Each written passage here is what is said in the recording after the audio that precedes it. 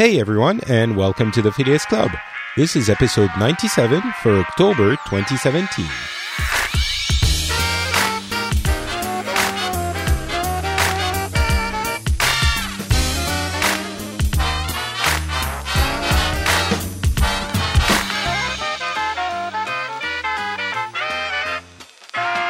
Hello everyone, and welcome to the Phileas Club. This is a show where we get people from different places in the world, and we get together every month and discuss what's been happening in the news. So hopefully we give you a sort of multiple angles and opinions on what has been happening. Today we have like a full house. I'm currently in Finland, even though I've been spending a lot of time in France, obviously, as usual. My name is Patrick Beja, by the way. I should always remind people of that. And we also have currently in his car, daring all danger to be on the show, which I'm not sure I approve of. Turkey, how's it going? Hey, Patrick. All is good. Don't worry. I'm a safe driver. Yeah, people usually I'll make sure say everybody that. has the accidents and not. All right. Well, just know I disapprove. I would have preferred you waited until you got home to join the call. But Hey, at least it's hands free, so I'm not okay. even Yeah. holding Well, anything. yeah. If you were holding your phone, I would not have. Hey, that's very popular in Saudi. People drive with their phones in their hands. Terrible. We'll talk about driving in Saudi, I'm sure, a little bit later. So Turkey is in Saudi Arabia. I'm in Finland. It's 6:30 for us p.m. Wendy is a little bit farther west. I guess it's 5:30 p.m. for you. How's it going? It is. It's good. It's good. Sweden's good. Did it rain for you today? Did it snow, I mean, for you today, as it did for me? It didn't. It rained yesterday like I've never seen before. So I assume once it hit you guys, it turned into snow. Yeah, it was crazy. I mean, October, snowing in October, like the ground is actually covered. There's maybe 10 centimeters of actual snow. It's insane. Wow. 10 centimeters being what? Not 3 inches, something like that. Yeah. No, more. Wait. An inch is 1.5 centimeters. You and your crazy system. Franco is here as well. Last time you were on the show, you were in Spain, but now you're in France. How's it going? Yeah, yeah. I like to move from time to time. Apparently, I lived in Madrid for many years. Now it's been like a month and a half that I'm living in Toulouse, France. Excellent. So we have like a complete mix of like I'm from France, but I'm not there, and Wendy is from the U.S., but she's in Sweden, and you're originally from Peru. But you're not even exactly. in Spain anymore, and you're in France. Hopefully you can tell us a little bit about the situation in Catalonia. Even though you're not from Spain, you might have more insight on that than we do, since you were there. And finally, someone who is from the U.S. and certainly stays in the U.S., Justin Robert Young is joining us. USA. I'm really glad to have you on the show today because we've been talking about it for a long time and people have requested you be on the show to, I'm guessing, disrupt the entire operation. Probably what you're aiming to do. How's it going? Oh no! I've always loved and admired have everybody on the show and the show in general. So I've been jealous, seething from afar that I didn't get to be at the cool kids table. Well, Justin is just here to celebrate Trump for us. Basically, Also I hope that's what you do. Also that everybody's red hats. Look under your pillows. All right, cool. Well, I'm glad you're on the show. And you two, Wendy and Justin, also you're on the schedule, as I was saying before we started recording. So we're gonna get going. Before we do, though, I do want to make a quick aside. I'm wondering if I should do like opening monologues like they do in effect, I kind of do already, but formalize it in a monologue. I'm not going to do quite that, but I did talk about outrage last episode and how it seems we have been wired for outrage by, I don't know what exactly, but I'll get back to that. There were a couple of interesting comments in that episode.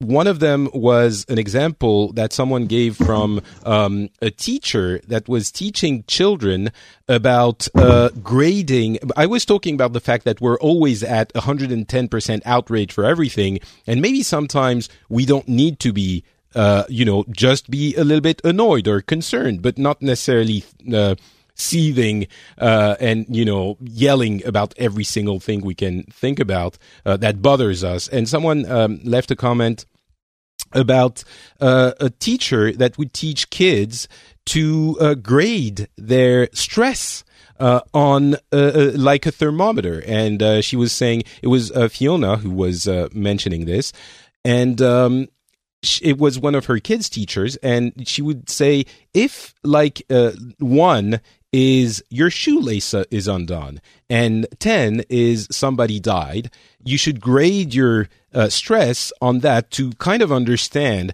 how angry you have to get about something, and also maybe take the time to take a step back. And I think that echoes what I was saying last time very, very much, and I think it was an interesting way of putting it as well.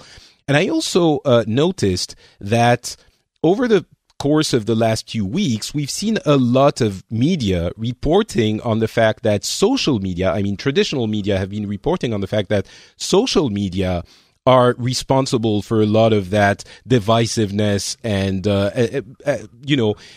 turning the divisiveness into that outrage that I was talking about.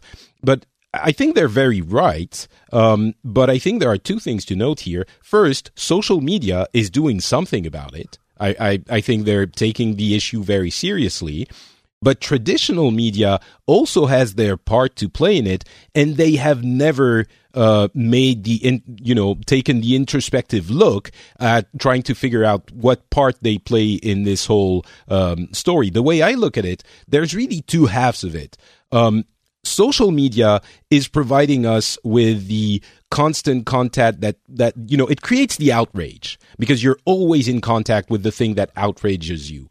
But the first half, which is necessary in order for that to work, is traditional media, and more specifically 24 Hours News Network, which create the fear. Because they instill in you the fear that things are going badly. And I'm not necessarily accusing them of doing that, because that's just the way things go. When you talk about the news, you're not going to be talking about, the nice prairie where the dogs can run and have fun. You're going to talk about the things that are worrisome. But the systemic effect of this is that we're always afraid that everything is out to get us. And traditional media, what I will accuse them of is the fact that they have never taken that step to, look at what they're doing and maybe not even change things, but at least look at it and understand how it changes the dynamics in our society. So, I think this has created what I call outrage culture. I know, there's a lot of something culture, and not to make light of the rape culture issue, which I think we're going to talk about those things more specifically in an upcoming episode very soon. But the outrage culture, I think, is something very real now, and it has to do with traditional media and social media almost in equal parts. I wonder what you guys think about this. Am I off the mark, or is there any value to this? Anyone can speak. Or no one. Justin, certainly you have something to say about this. But, yeah. I guess it's a really big question, right? And there's a reason why it's hard to kind of jump into, because on one hand, what is outrage and what is just natural reaction to stuff, and the fact that we have the one thing that is indisputable is we have far more media than we've ever had before, and in many ways that does by the numbers exaggerate what we think is going on. I mean, violent crime has never been lower in America, for example, since I'm American, and I'm going to make American examples because I'm not the world travelers that everybody else is. But and yet public perception of crime is higher than it is, and because we see more of it, and that's been on the rise since television news really became a thing in the 50s. So, this is a natural extension of that. And there is a responsibility by the media to kind of portray things fairly, but there's also a responsibility by the media to keep the people that they have employed. And part of what sells now, and even in, the stuff like the Washington Post and the New York Times, are opinion pieces. And opinion pieces that are written as at times to provoke a reaction. I agree, but I also think you can divorce that from politics to an extent. I was watching the report of the horrendous Las Vegas attack on, I can't even remember what channel it was, but it was probably something like CNN. And it was honestly, I mean, as a French person looking at this from the outside, it felt obscene. Like, literally, it made me uncomfortable because they were using some of the, I guess, cell phone captured images from the people in the crowd and, putting it in a loop. It was maybe a 1 or 1.5 minute segment, and they had it on a loop with the sound and hearing the machine gun going off and going like, oh, so now tell us, Bill, what is this noise we're hearing? Is it, what type of machine is it? Like, it is voyeurism, and it felt just wrong. So I think in that context, it's not political. One of the most times that I've been very, and I'm very critical of television news, and specifically 24-hour television news. My bias is that I went through school, and for a very brief time I was a print journalist, and print journalists hate television journalists, and blah, blah, blah. But one of the most disgusting things I think I've ever seen on television was during the Houston hurricane. They had a live, just Anderson Cooper in a helicopter that was searching for people. And it just felt like the thing was, hey, maybe we'll see a dead body. Let's keep this live shot on Anderson Cooper as these people go through like the sunken ruins of these neighborhoods. And it's like, I don't go out there, shoot that, edit it together, bring back what's valuable. Like you don't need to do that kind of coverage. And I think that to me, I would agree. And I'm a very, very, very, permissive kind of person media wise. I think, more is usually better, but that I found to be kind of just tawdry and disgusting. And I don't subscribe to the idea that it's all fake news and you can't have the truth because everything's opinionated. And I think it's a different issue. But that certainly struck me, and I think it contributes to this fear, which leads into social media frenzy, creating outrage culture in everyone. And we're all guilty of it. But Wendy, I thought you wanted to. Yeah, I was just going to throw out, there's a reason for all of this, a pretty good scientific one, and that is that we are essentially built to seek out what is dangerous so we can avoid it. Mm-hmm. So all they're doing is capitalizing and marketing and making a ton of money on the fact that we are all lizard brains a little bit, right? So you're going to show me something horrible that's built in my brain in order to protect me, to know. That's why news has always existed, right? It's just that in the last 30 years, what we can see and the detail in which and sort of, I think, kind of what Justin's talking about, the sort of, I'm going to call it the loss of the loss of people really sitting down and talking about what is right to show and what is good and what is helpful, what leads news to be good or whatever. I think now it's just what sells. And what sells is gory and, the most we can see, right? And so it really comes down to, there is a part of us that needs this kind of information in order to feel safe. But what's happening today is that it's having the exact opposite thing, right? I'm sitting in my little comfortable chair here in Sweden, and I'm prepping for this by reading all this news, and I'm like, oh, wait, I don't want to know any of this because now, my bubble is popped.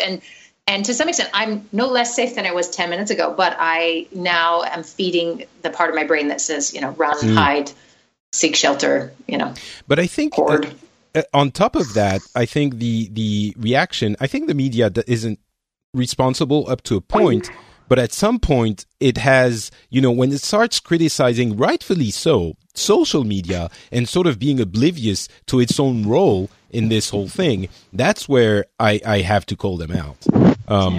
But Franco, you also wanted to? Yeah. For me, it's something has changed in journalism because for me it has been the difference between journalism and entertainment has blurred a lot recently because it's more and more hard to decide if something is just entertainment or if it's really a piece of a report of someone, an objective report of something.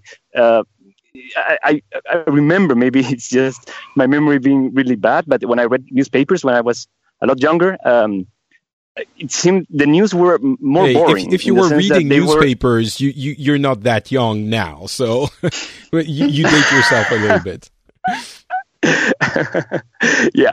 Well, the news were more boring in the sense that they were more about facts, about things that happened, and the objective was just to tell what happened, not tell it in a way that appeals to someone or is easier to read. And it's not a critique. I think it's important for news also to be a little entertainment and gets people's attention. But I think social media is also part of that.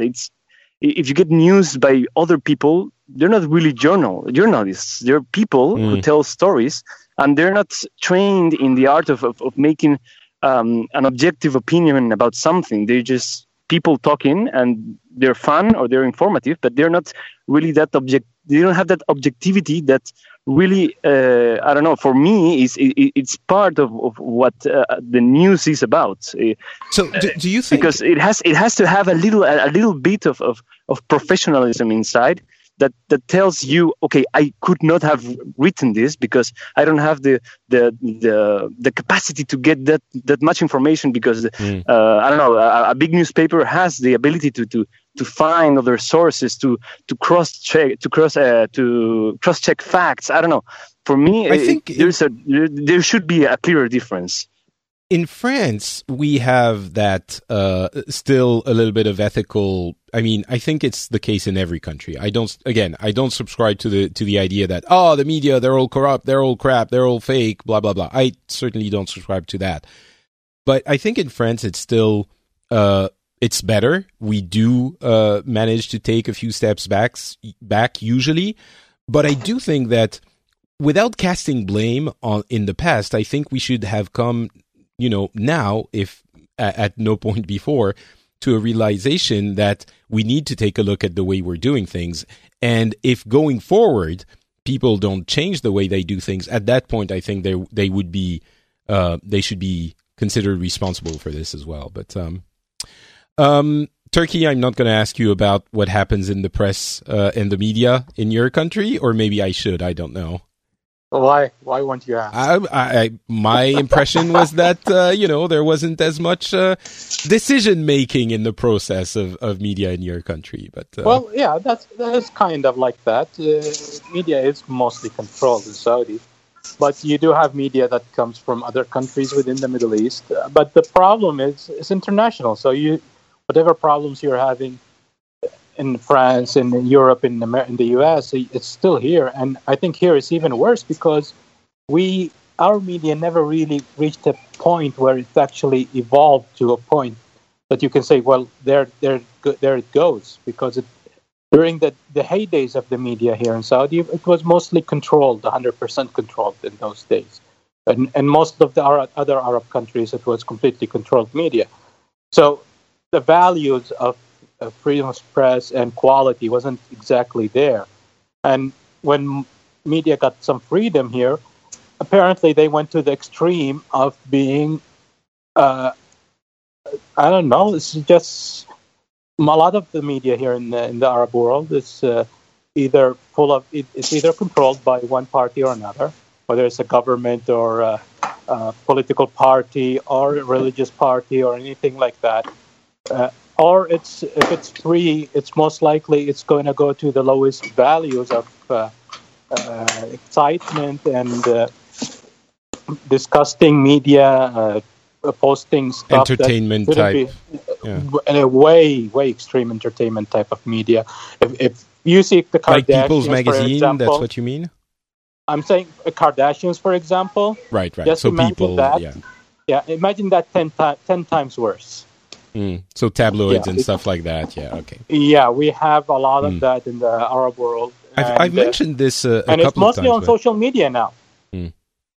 I've mentioned this a couple of times, but we don't have tabloids in France, like, at all. We have People's Magazines, but they're not the same as tabloids, and they're a lot more tame, and I'm not sure why. I mean... Because they're forbidden? They're not allowed? No, I don't think so. There are still some controversies with the People's Magazines we have, but no, I think the more sensible explanation is that obviously France is better in most ways. So that completely makes sense. I really think they're banned. I mean, in France, they like banning things, so I would expect it to be banned. The government says no, basically. I mean, yeah. Wait. All right, let's move on. Let's move on. Okay, Turkey, very quickly, and then we move on because we have to talk about the other stuff. No, I just was going to say, I think one of the biggest problems in the Arab world when it comes to media is this culture lives on rumors and conspiracy theories. They survive on it, and the media just takes advantage of the whole thing, whether it's social media, whether it's television or traditional media, they all take complete advantage of that.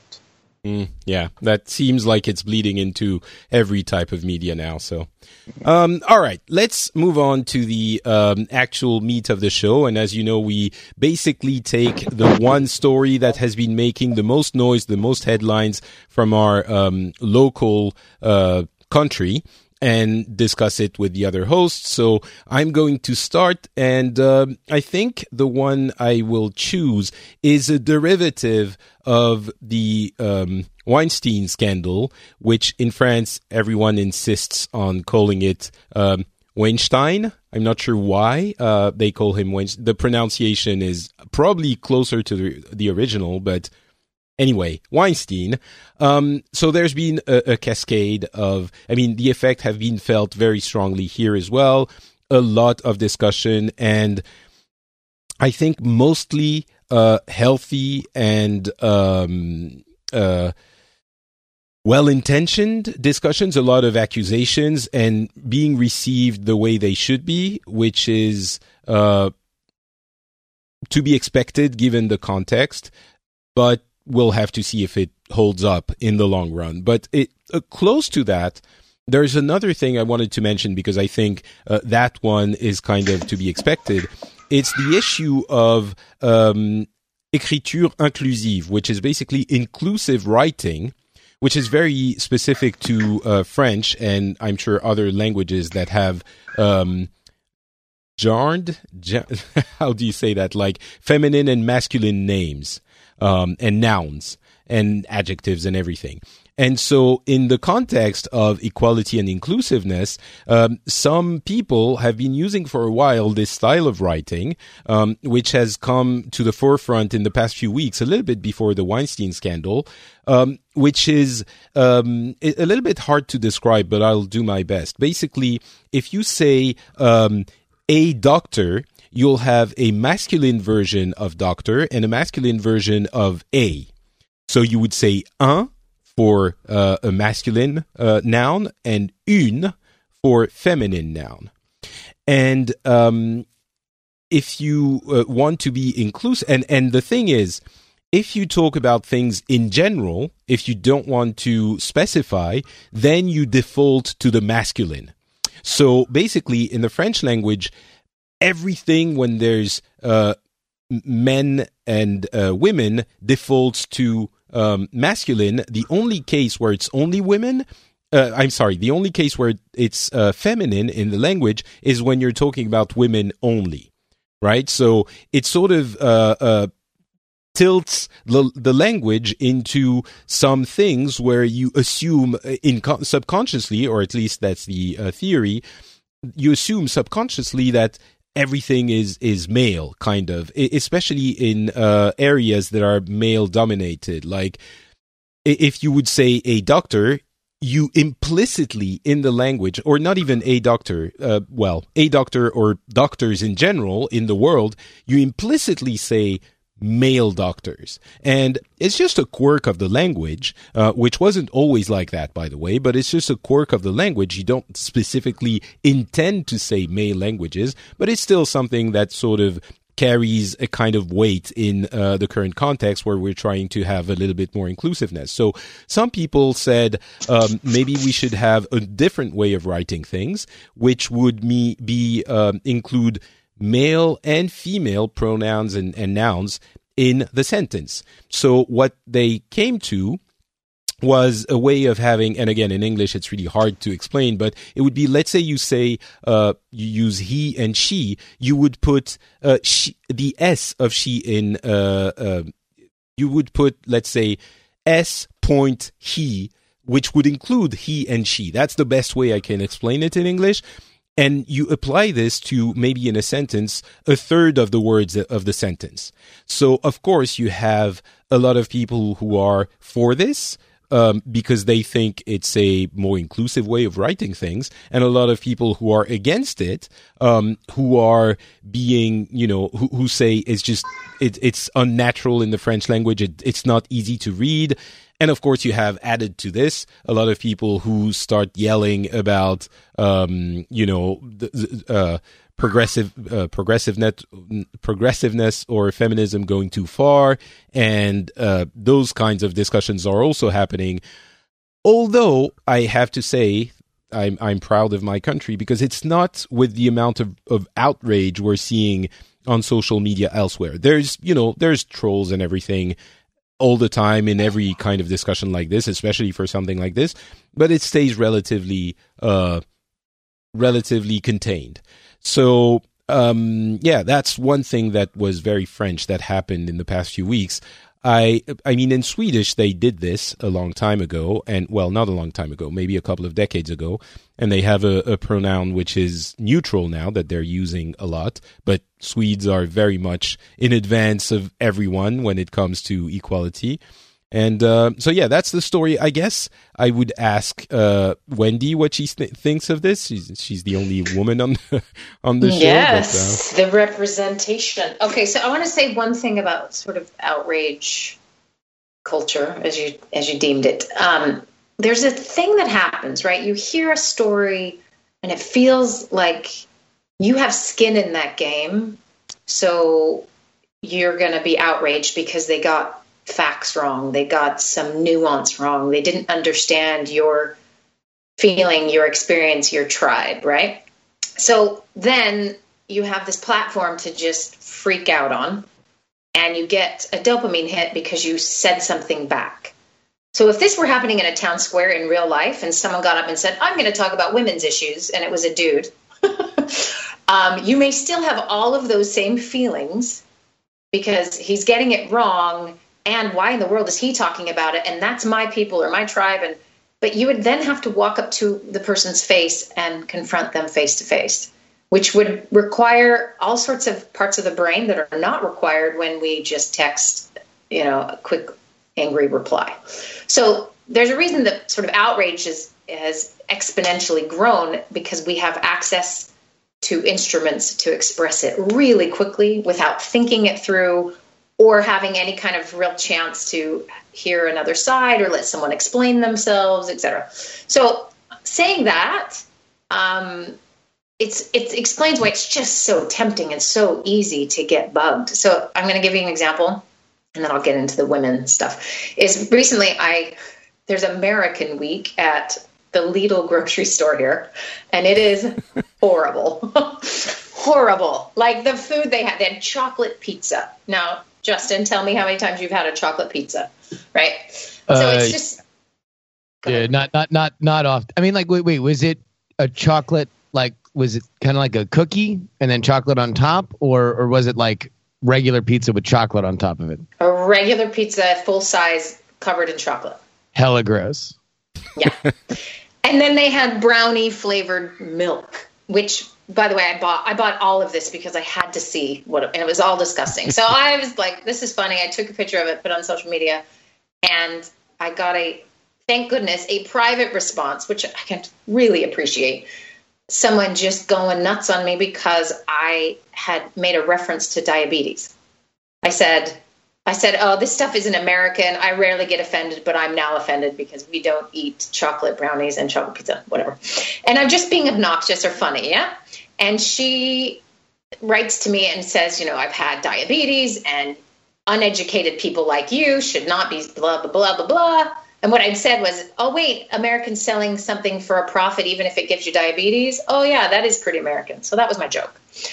And I feel like I'm an American. I can make that joke, right? So anyway, she sort of gets really upset at me and says, I don't know anything about diabetes. And it really bugged her, et cetera. So I had a chance, because it was private, to write back to her and say, hey, I am so sorry that hit you the wrong way. That was not my intention. I was talking about diabetes type 2, probably should specify. And also, I just watched a whole program on diabetes after I got your message because I wanted to make sure I was not being stupid, that I actually understood diabetes. I mean, let me just say this. This never happens to me. So I take them way more serious than you guys who probably get this crap all the time, right? So let me just finish what happens. Okay, so I have a little dialogue with her and I'm sorry that hurt your feelings. That was not my intention. Anyway, I hope you're okay. She writes back a couple days later, like tail between her legs kind of thing, and just said, I was having the worst day. I'm so sorry. It's just hard to live with this. And I was like, I know, that sucks. I don't know. I don't actually know what it's like to live with diabetes. And, I'm sorry you're having a rough day. Just because and the reason I'm telling you this is I was talking about her tribe. I made a joke about diabetes. And she obviously, that got under her skin because that's an issue she faces and that's part of her thing. And I am an ignorant person making a comment. Now, she took it a little too serious because it's stupid family social media thing, However, to me, it's a good illustration of we can really set someone off when they perceive that their tribe is being affected. So this leads to my... I'll tell you something. Okay, go ahead. Before you continue, I have never muted or banned anyone on Twitter, ever. And I talk about, divisive, explosive political stuff. I may have muted someone for 2 hours or 2 days and then unmuted them. That's the extent of it. And the reason is, when someone gets really angry, I talk to them and try to explain. Now, sometimes I get trolls that are just trolls and I end up not replying further than a couple of tweets. But usually, I would say 80% of the time, after a number of tweets, I put a lot of effort into this and maybe I shouldn't, but after a number of tweets, we end up agreeing. And that blows my mind because everyone else, Scott Johnson and, I'm sure many people go on about how, if someone says this, you mute them. And I don't have time for this. I just ban them. I don't want to talk to them. And I'm sure that they, that they get worse people than I do. I'm certain of it. But taking the time and talking to people, they change their opinion on me and I change my opinion on them and I learn something. So it goes to what you were saying. So I completely understand. Even though when I first heard about the reply, I was like, dude, F that. I wouldn't have, but yeah. Right. I mean, and that's the other part of outrage is here I make some lighthearted, stupid joke about my own tribe.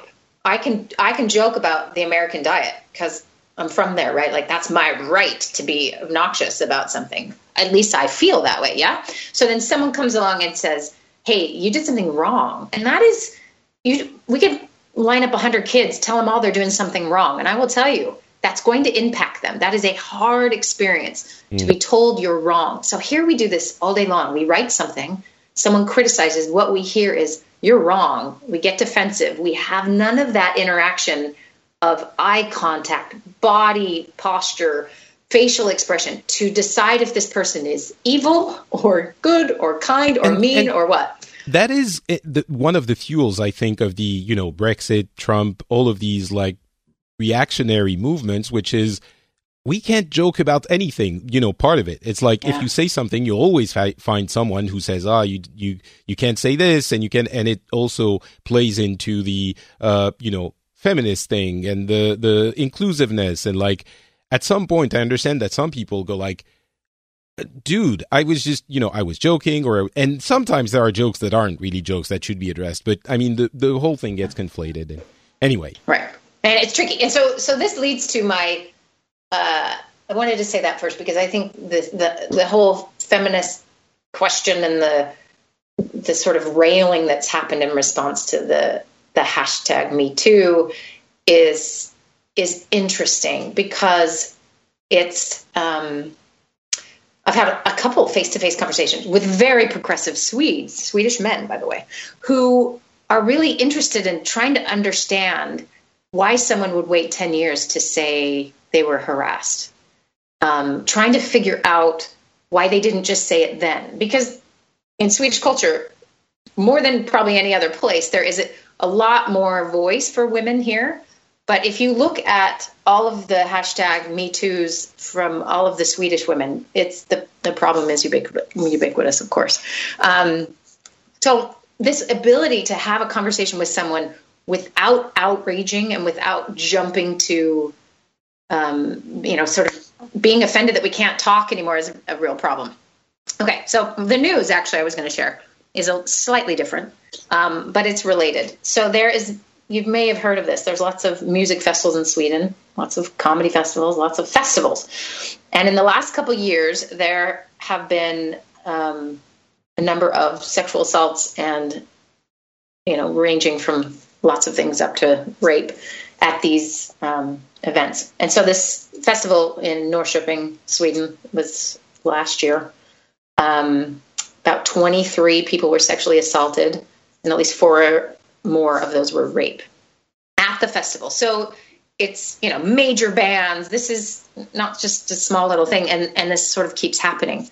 And so lots of people are, of course, upset. And so a little Kickstarter was done, and there is a plan to have a women's only festival and the idea is like, until men can behave, you're not invited to this one festival. Anyway, so that's what kind of one of the responses. I think it's interesting, sort of this moment in time for women to sort of come forward and say what has been pretty scary to say in the past. And I think for a lot of good men who don't engage in any of this must be pretty shocking.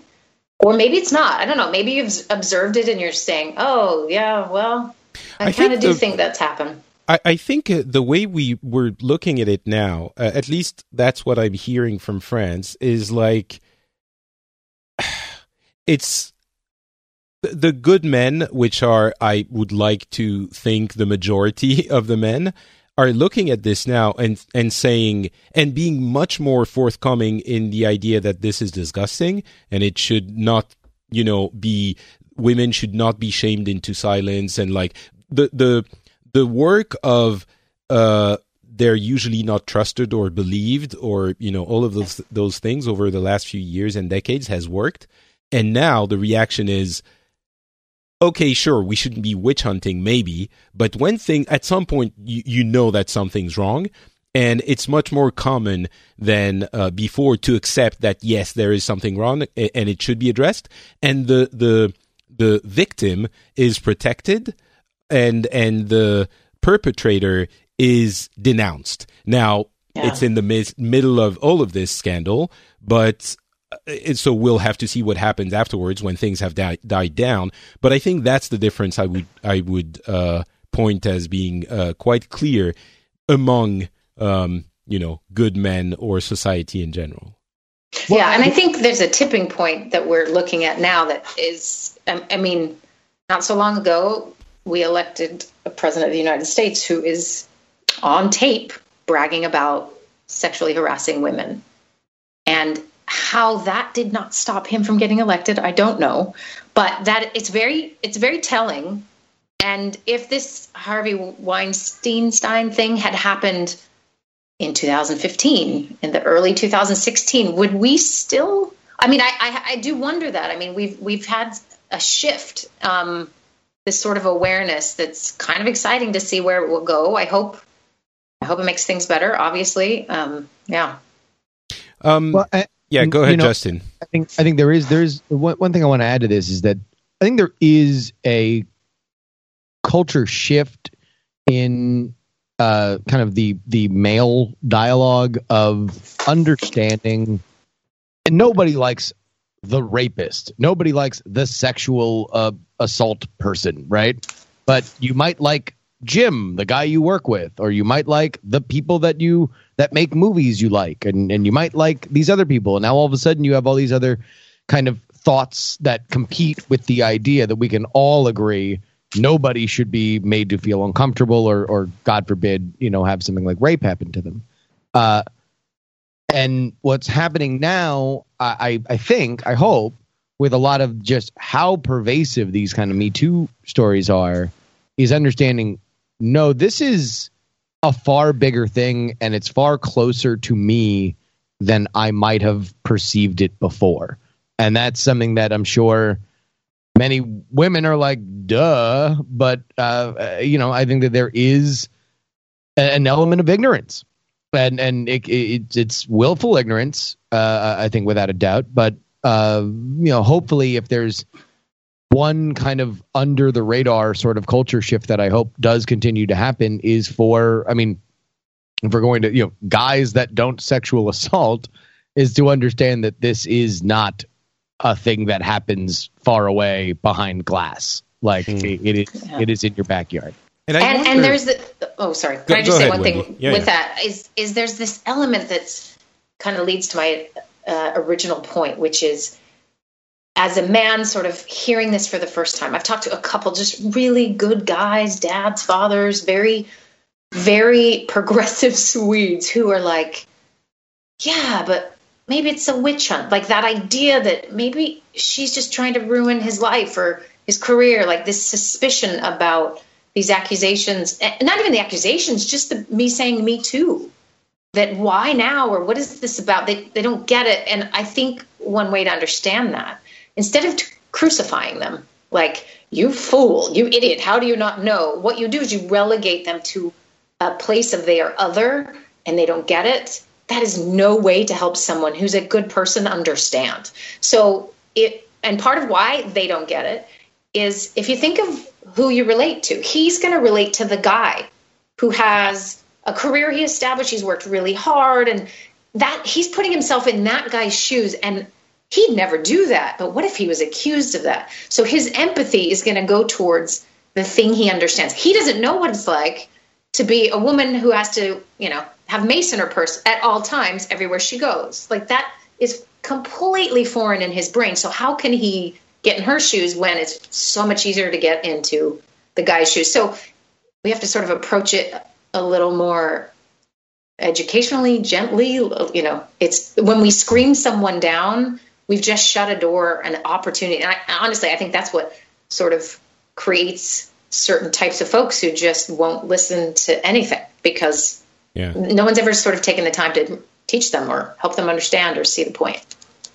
And I want to go very soon to Franco and Turkey on this specifically, but I do want to say that I think the courage and the quantity of these accusations has, at the same time been made possible because we listen more, and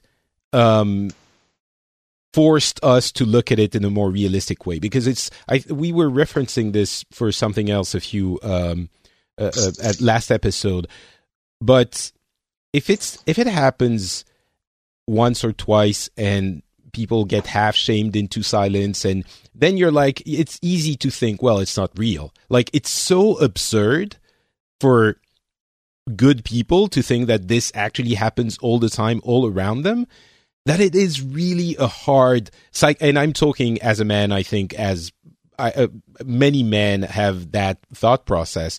It's kind of hard to even believe that it is so common and impacts women's lives every single day, that kind of relationship.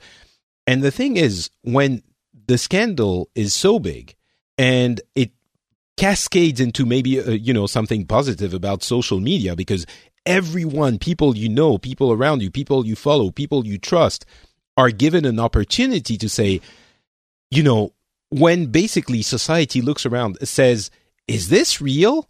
And we look around and you have like a dozen, 100, 1,000 faces looking back at you and going and nodding, like, yep, it's actually real. Yes. And you look around and you're like, your cousins and your moms and your friends and everyone is saying, yes, it's true.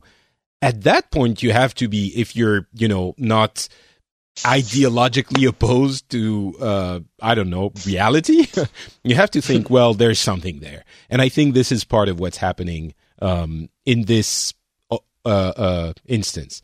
I hope it's going to stick, but and okay, I do want to point out very last thing. We are going to be talking about this with multiple women very soon, and not just about this. So we'll be doing an episode on this. We're talking about this almost more from the point of view of men right now, but I understand that this is not the ideal situation. All right. Sorry, Franco, go ahead. Okay, so I have a question, and it's a very, very innocent question and maybe stupid. Before doing it, I just have to say that I really don't think I have much more to add to what you all have said. Yeah, it makes sense, and I completely agree. But the question is related to the level and naming of harassment and then this taking advantage of women, because of course, if you ask someone in the street if he's in favor or against Nazis, they're going to say, "Of course, I'm against Nazis." But if you change the question to, okay, so do you approve if you start with nationalism and etc., maybe you can get a I'm not sure answer. So the naming of the act or the circumstances is I think particularly tricky and important to define or regulate. And okay, with that, I'm going to name the question or the anecdote. 2 weeks ago, I was still here in Toulouse, having a good time in riding my bicycle in the middle of the street in the center, in the night, 10 p.m. or something, going to some friend's house. And passing through the center, I go through a street with, I think it's the main street, a lot of people, a lot of tourists, and people also having parties, whatever. And we pass through a group of, 3 or 4 girls. And of course, they were laughing and whatever. And while we passed, they pat me in the butt. And of course, for me, it's nothing. But I immediately started asking, so should I be ashamed of this? Should I be outraged? I mean, is this really important, or should I put a name to this? Of course, I didn't feel bad. I just felt confused about what should you name that. And if I would have been a girl, probably would have been a lot more serious, and especially now would be seen and felt as, okay, this is really bad. You should stop and call the police and get the person arrested or something, or at least report it. And I'm figuring out that would be this same episode is what, among other things, happened in the concerts in Sweden. And so for me, it's hard to put a category or say, okay, this if after this or above this level of attack, it's considered a problem. And I don't know. Yeah, for me, it's really hard to classify a name. Yeah, I'm sure Wendy will have something to say about this. Very quickly, before she does, we had a conversation about anti-white racism with a few friends earlier, maybe a couple of weeks ago. And the thing people have to understand, at least that's the way I look at it, there is no anti-white racism. There might be instances of assholes being assholes, sure, but the reason why racism is what it is because it's systemic against a minority which is oppressed by, or not oppressed, but which is in some cases oppressed, but against which another group which has more power is being unfair in the simplest terms. And a core component of this is the fact that it is a minority or that the power is being used against it. So in this case, for you, I would say, of course, if you reverse the thing and you get a man to touch a woman's butt as she's passing through, yes, it's a problem. But I would say it could be considered a problem with a man, but certainly not as big a problem. That's the way I look at it. Like, it's not because of the minority thing, I'm guessing, because there's no minority in women and men. Yes, there is. Of course there is. It's not a minority in numbers. It's not a minority in numbers, but it's a minority in the sense of who holds the power. Power. Yeah, it's a power differential thing. Of course. Right. Sorry, Wendy, please tell us how I was just going to say, you guys are good. This is great. It's absolutely a power differential. And there's some... Okay, so you can have that same experience and have felt really threatened for whatever reason because of your own personal experiences. And that could have been just as horrifying to you as anyone else. And so it would be sexual harassment. That is sexual harassment. You were essentially seen as a piece of meat and you got slapped as you walked by, and et cetera. And so, yes, that's what it is. Now, it didn't bother you, partly because maybe you don't have experiences that have victimized you before. And it doesn't matter what gender, but the where the power differential comes in is that so often for women, the majority of their interactions that have any of this component is there's fear in there. There's fear for safety. There's fear for my physical well-being. There's fear and real risk that I could be harmed or lose something. So you take, it's maybe it happens, but it's got to be pretty rare that someone is sexually harassing their boss, right? So gender aside, you're sexually harassing your boss just fires you, right? Because they have the power. So, well, depends if he really has the power. I mean, power is not only the position in the company. You can have power over someone still being under. I think it's fair to say that usually the boss can fire you. Yeah. Right. Okay. Right. So if you have the power, so that's what actually creates the minority status. It isn't numbers. It isn't, and that's why the sort of white racism thing is completely false, because this one individual may experience some kind of experience that makes them feel like a victim, and so then they say, "Oh, it's because I'm white," and here we go. But there is no evidence that the white race has undergone any sort of discrimination ever. I mean, all standards of beauty are basically based on white people. All conquering everyone has been basically white for the most part in the last however many years, right? So the power thing really is a factor. And so part of understanding, and I think for men in particular, getting into the shoes of someone who has been maltreated that way, belittled, sort of reduced to they are just their body parts or how they look that day. All of that is, it can be subtle to incredibly, active in doing so. It comes down to that power difference. I'm sure there are some people who are going to say, well, then in that case, how do you know, if what you can do and what you can't do? And there's been a few excellent, tweets and articles about this. First of all, if you have to ask, then it's probably not right.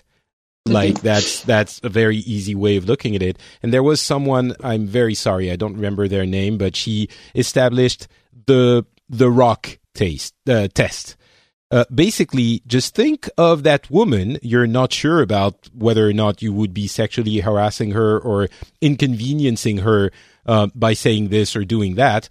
Just think of them as the Rock. You're like, it's just Dwayne Johnson sitting there, and would you be saying that thing you're about to tell her if it was the Rock? Very easy, very simple. It just takes care of everything. And also another one is, my wife pointed me to some of those. Just don't do anything that you wouldn't want another man to be doing or saying to you in prison. Super easy.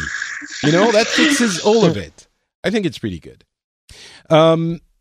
Turkey, does that play at all? I mean, obviously in Saudi Arabia, women don't have a lot of rights. How are those scandals relayed, seen, talked about? Well, that's the difficulty about saying something about this, because I can give you my opinion like from day until tomorrow. But when we're talking about Saudi Arabia, it's really a lot more different. First of all, these scandals are never public in Saudi Arabia. You never hear of a scandal of sexual harassment scandal in Saudi. because these are never published, they're never distributed, and they most of the time the victims never even go ahead and report them, because we are in a culture in Saudi Arabia, for example, we are still, even though we have a decree that says after 10 months women are going to drive, people are still debating the right of women driving, whether they should or shouldn't, whether it's right or wrong. This is a culture where the woman is always to be blamed. Well, not everybody believes this, but the huge majority of the population, the woman is always to be blamed for being raped. It's her fault that she was raped. And that's the majority standard here in Saudi. So trying to discuss this from Saudi perspective is a lot more difficult than it sounds. And but I mean, in the case of those scandals like the Weinstein thing and that, Western world wide, most of Saudis would just look at it you would have the minority who would look at it like Westerners and would see, okay, that's scandal, it's a problem, it's happening, shouldn't happen. And the majority here would just look at, that's the corruption of the Western culture. So they what think, did you expect? Yeah. So they still think it's bad, but they think, Western culture is corrupt, and so systemically they have rapists. And is that what you're saying? Yeah. And in Saudi culture, rape is always bad. Harassing and molesting a woman is always bad. All right, but this is how they look at it. It's bad, and it should never happen, and it's completely wrong. And almost everybody, the mass majority, would believe that. But the mass majority also would believe, but that's why women should cover. That's why women should not work with men. They shouldn't tempt the man to do that. The man is wrong, but the woman is the reason he did it. Makes sense. So who is punished there? How does that work? If a known rape occurs, what happens? If a rape happens, and if it's proven as rape, the punishment of rape is traditionally here is the death penalty for the man. Or the rapist. Yeah, for the rapist. For the woman, unless they believe that she brought it upon herself, as for example, she went out with him deliberately. So that's not a complete rape. So she's actually to be blamed because she went out with him. She shouldn't have gone out with him. In those conditions, usually the woman might get a punishment, but it's not up to the death penalty. Maybe some lashing or something, maybe some jail time. If it's an absolute rape, no, it's not fine. No, of course. And if it's a rape that she did not initiate anything, like she was just not doing anything and some guy comes up, kidnaps her, rapes her, or whatever, then there's nothing. But the problem is, by law, nothing would happen to her. But by culture, she has this stain on her for eternity. Because in our culture, a lot of people, the majority of people, would think it's her fault. Doesn't matter how it happened. She must have done something to let this happen to her, and that's the problem. And it's a very huge problem here in this culture. And there are improvements in Saudi culture. You see more people coming out against rape. We have more people coming out about women's rights and so on. And this is where the Western media really gets lost. They go and report some of these positive things. And then we have all of these views that this is exactly where Saudi is getting and heading to. But the fact is, most of these people, you are talking about people who are highly educated Saudis, who are mostly living in big cities, and who are very English literate, and they can talk internationally and with the media and so on. And these people, it's true. These people are developing and they are improving to a new phase. But the majority of the Saudi population is still very traditional population. You don't meet them that much because you have to go outside. You have to go to specific parts of the cities. You have to go to the small towns. You have to go to a lot of areas to understand exactly how the Saudi culture is. But you have to start somewhere, right? You have to start somewhere, but this is exactly what happened in the U.S., which is people said Trump would never win. because there was strong support for Hillary in everywhere, in the big cities, in the major metropolitan areas. Nobody even thought about Trump would be winning using all of these small towns, and that's what's here. You have to go and approach these people, and that's where you have to start with, because these educated people, they already know what's right and what's wrong. They know that the women's rights, they know all of these, and they're evolving and they're developing already. But nobody's talking to these villagers, these small towns, this culture, the majority of the Saudi culture, people and culture. Nobody's approaching them and telling them what it is and how it's done right now. And that's the danger, because if these people who are the influential people are keep on going and trying to impose their ideology on others without even trying to change to work with them, you would just starting an explosion, a bomb ready to explode. And this is what happened in the U.S. Nobody went to talk to these people in the suburbs, in the small towns, and in the Midwest, in the Midwest. Yeah, nobody talked to them. Everybody ignored them. Well, because they just talking to the influentials, to the big people, the known people, the cultural people, and that's exactly what happened. And this is my worry in Saudi, that this is where we're heading. We have to start talking to these small people, because these are the ones that this is how bad it could be. You're talking about a culture where a family member would know that his wife, his daughter, his sister was raped. He would actually go and kill her because of the shame that she brought upon them. All right. Kind of hard to transition off of this, but we're going to try. Let's just, I want to ask Franco, how is more specifically the Weinstein scandal, do you think, being received, or these kinds of things, in Peru rather than Spain or France? I'm curious about, that part of Latin America. I'm curious too. I wouldn't know how it is getting received. As a general thing, I would say it's of course in Latin America everything is, I wouldn't say more delayed, but more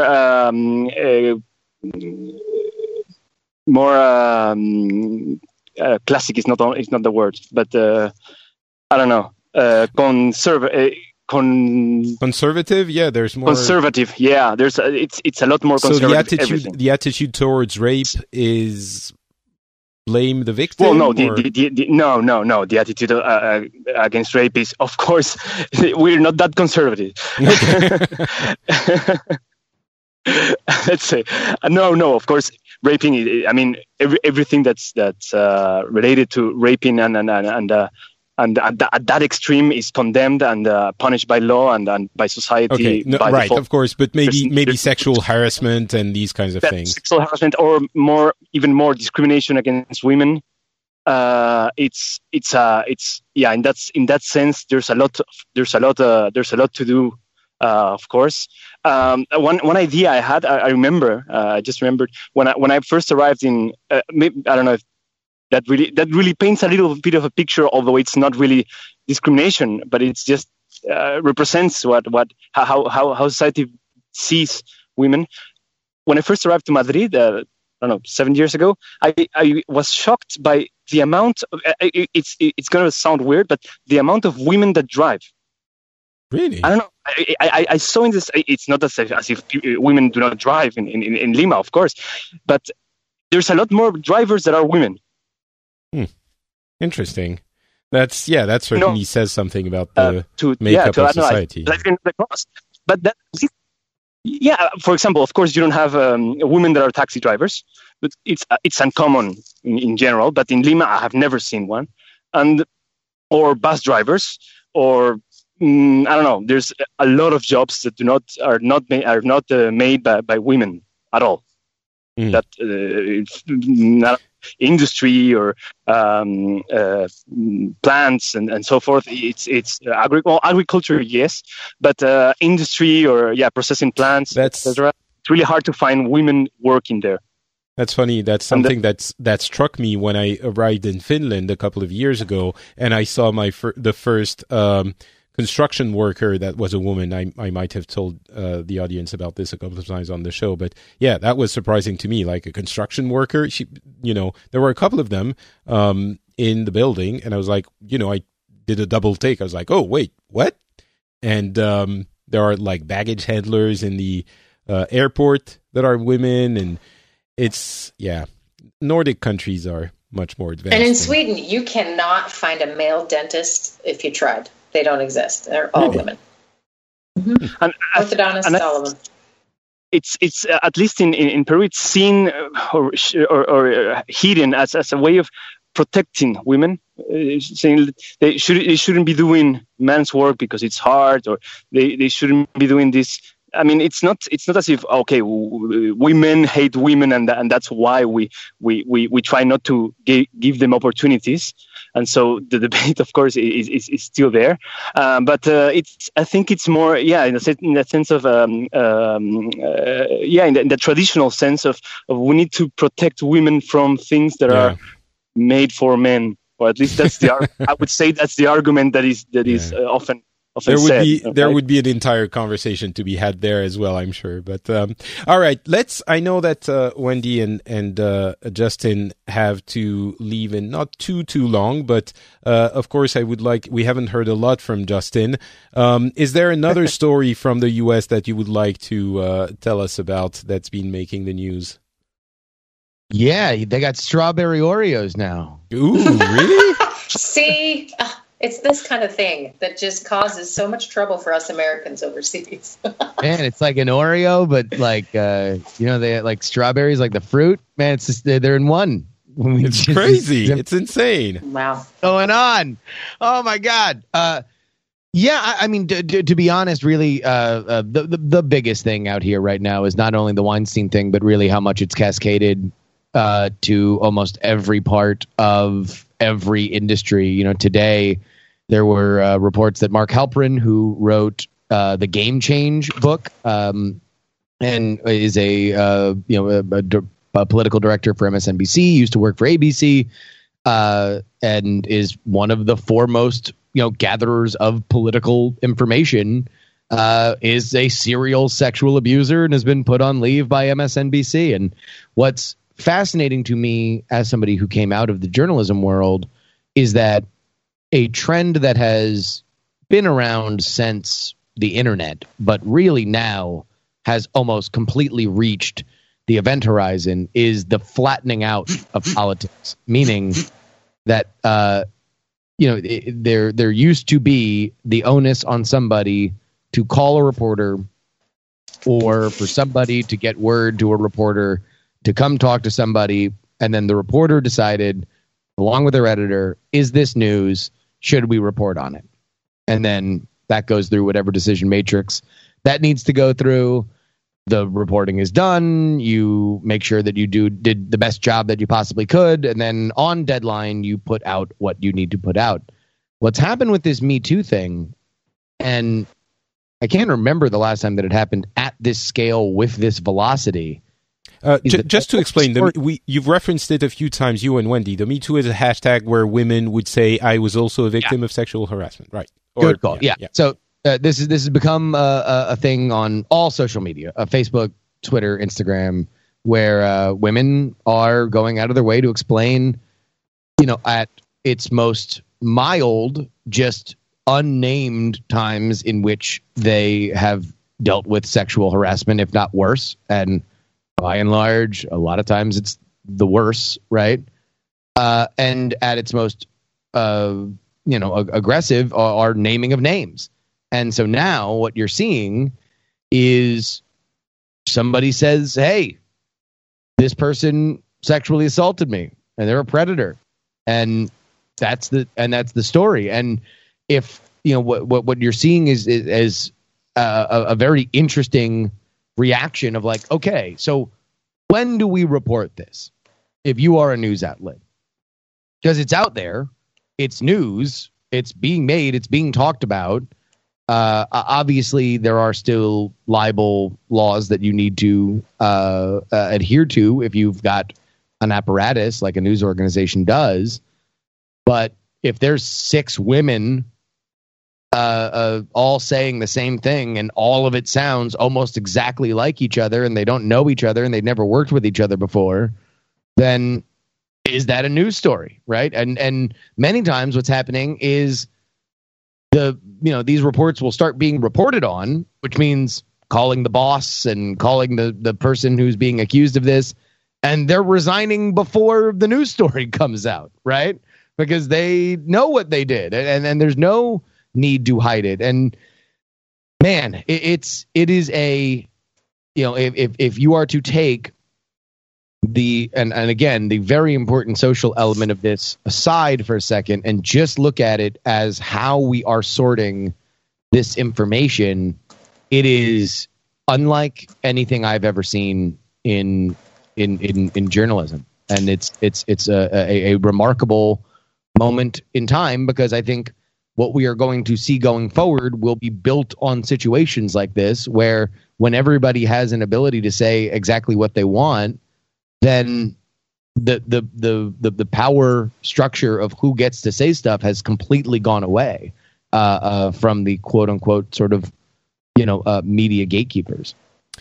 I think there's a discussion to be had about the witch hunting element of this, which I think is a theoretical danger. I'm not sure we're seeing a lot of this happening right now in actuality. But I do, because we're talking about the U.S., it's easy to joke about this, but I do want to ask you, Justin, has there been, you always have people opposed on everything. Like, it seems even the most baffling things in the U.S., you manage to have people who are angry about something that appears common sense to the rest of the world.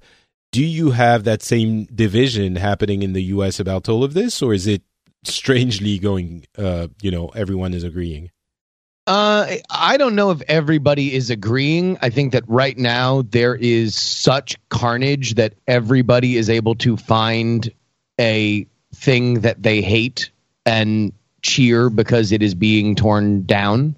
That's what I'm seeing. I mean, I read a lot from different angles for the politics show, and the far Trump right gleefully every day there is a new list of actresses that have come forward to accuse Harvey Weinstein or other people in Hollywood because they hate Hollywood, right? Or right. Media figures that have been taken down a peg because they hate the mainstream media. And meanwhile, the far, the feminist, like hardcore feminist left is, this is the biggest blow to the patriarchy that, we have seen in our modern era. Right. So right now, I think everybody is just kind of either gawking at the fireworks or very excited about what is happening, or is, just in a lot of ways, I think everybody's just kind of grabbing for the railing and just kind of wondering, like when does this earthquake stop, and what world were we living in, and what world are we going to be living in 2 months? It's interesting that I guess everyone's finding unity in hating someone. Finding someone to hate is finally giving the U.S. A time of a little bit of quietness in the left-right division. That I think it's an interesting one. It's pretty wild. Yeah, sounds like it. All right. Do we address I want to ask Wendy before we move on. I'm sorry, but I do want to ask you about the witch hunt thing. Is it something that is inappropriate to discuss now, or is it something that you have a solution for? Or, if anyone, as Justin was saying, anyone can report something on social media and it can become a news story. And by the time it is a news story, it kind of will remain reality for at least some people. You can never take it away.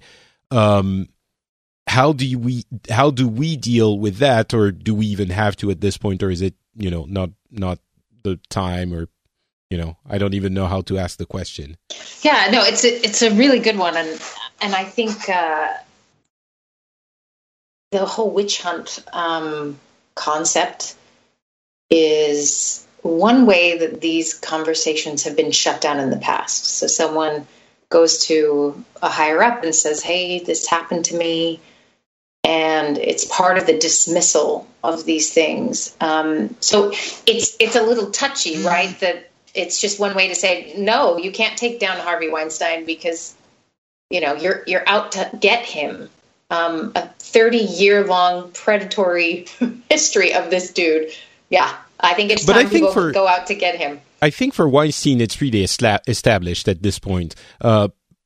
What some people might say is, well, anyone can now go on Facebook and write a 1,000-word post and say, I was sexually harassed. And I'm sure it will happen at some point that someone will make up a story, right? So how do we deal with that possibility? Right. So let's say 10 people make up a story and 10 million say Me Too. I think we have a tendency to worry about this thing when the power differential is still there. Okay, let's say it was a witch hunt. Let's take the McCarthy era and sort of the Red Scare. It had more to do with what you were perceived to believe, and there's lots of ways to essentially witch hunt someone. Because if you think of what witch hunt means, it's, we're going to throw you in the lake. If you drown, that means you were innocent. If you float, you're a witch. So you lose no matter what you do. That's the core of what a witch hunt is. This isn't a witch hunt. One person sending a post that's saying, this guy harassed me, like a neighbor or something, that will be judged and figured out amongst those people in that sphere. I think the bigger picture ones are obviously, the law will come into place. There's enough sort of impetus for it to go forward and be investigated. There was the example of an actress, and I'm forgetting her name, was taking a picture with old President Bush, the old one. And 41. I think Heather Lind. Lind or something. And he groped her. He told her a dirty joke. He was just nasty old man to her. And she told her the people that were with her and her friends on the show, and everyone was very supportive. But what did they do?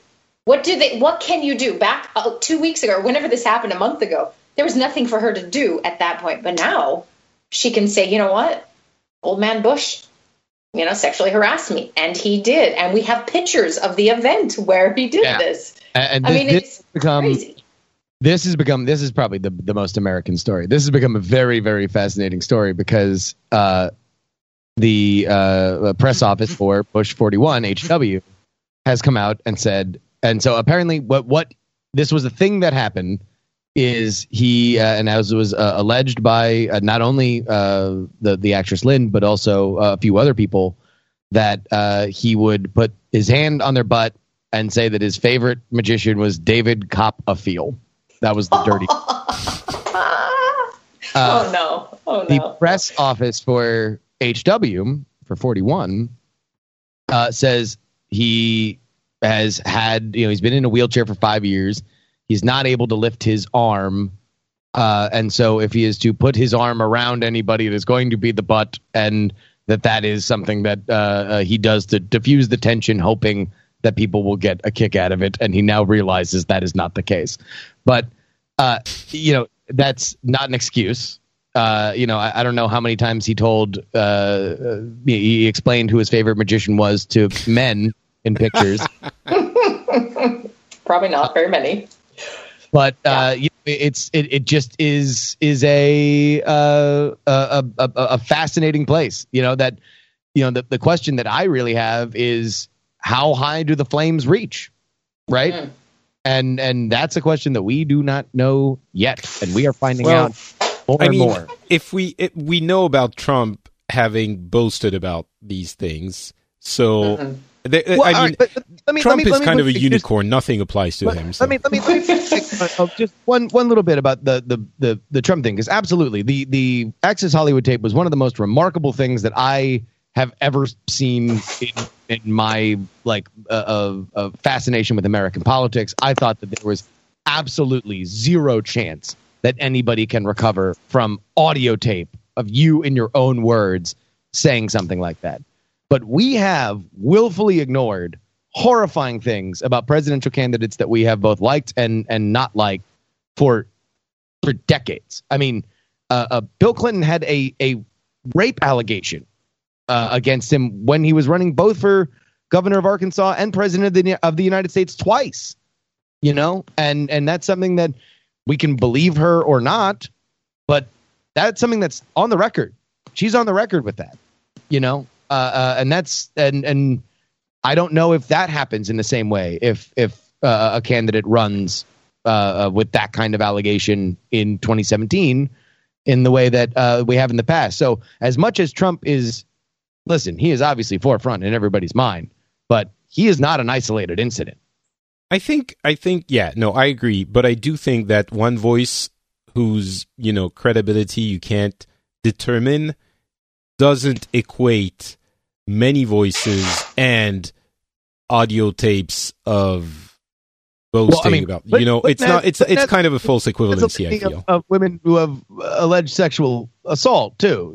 There's one rape that is on the record, but there are plenty there too. And again, I think if there's one thing that we hopefully have learned from this Me Too thing is that this is not a pissing contest. And if we are we should not be like, well, he's more of a sexual assaulter and he's less of a sexual assaulter, or this rape. No, but that's not what I'm saying. What I'm saying in the case of Weinstein, when you have 30 actresses who claim, that has happened, at some point you have to say, well, it's more probable than not. Right. But if you have one voice of someone saying I was sexually assaulted or, I was raped by that person, it's more difficult to make your final judgment about that person with just one clue, one element in the balance. And it feels like, well, I mean, that's a problem we're always going to debate. But can I share a quick thought on that? Of course. So there's some interesting research about sexual harassment in the Middle East. I don't know about Saudi Arabia specifically, but Egypt and Israel and Palestine, let me put both of those in there. And what was the other place? Jordan, I think, but Egypt in particular. And what they have found, and this goes against what we would assume, the ones doing the majority of the sexual harassment are educated men. And you think, what? Why in the world? So what you're saying is Trump definitely did not sexually harass anyone. Yeah, because he's uneducated. No, right. That was the joke. Sorry. You ask yourself, well, okay, that doesn't make any sense. But here's when you look at the scenario that maybe they were the ones who get caught, right? Because the other ones it's harder to get. They were I don't know. They're in towns. They're away from the city. I don't know. Yeah. Possible, but part of why they know it was happening is they are underemployed. They're educated and underemployed. They're underutilized in the society. They aren't getting what they quote unquote feel like they deserve by being educated men. And so that's one of the postulates is that there is this, I deserve this. I get this. I have every right to this. So back to this power differential thing. So many of the men we're seeing who are being taken down by this are all in positions of incredible power and influence. So they make or break your career. What is Trump's response to the accusations of those 11 women who have accused him of harassment? Is they're all liars. This is a witch hunt. All the stuff we've always heard. And it's, if I can sort of get the victim to not seem believable, then I'm okay. And that has worked for a long time for a lot of people. And suddenly the floodgates have opened. It doesn't work when there's this many. I mean, this is the power of, obviously, social media. But again, think about that power differential. Do they think they own or are owed, or it's part of their job, part of the perks of being the powerful people they are? I think so. I think it's connected. Ooh, babies. I think that it's the exposure that gets. I think it could be that because they're important people, they get caught, or at least it's easier to identify them.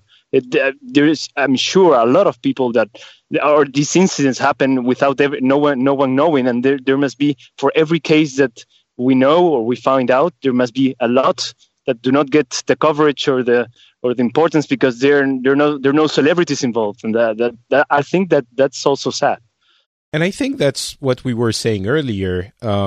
The Me Too campaign and social media in general, we started with accusing them of things, and now I think there's also a good side to it.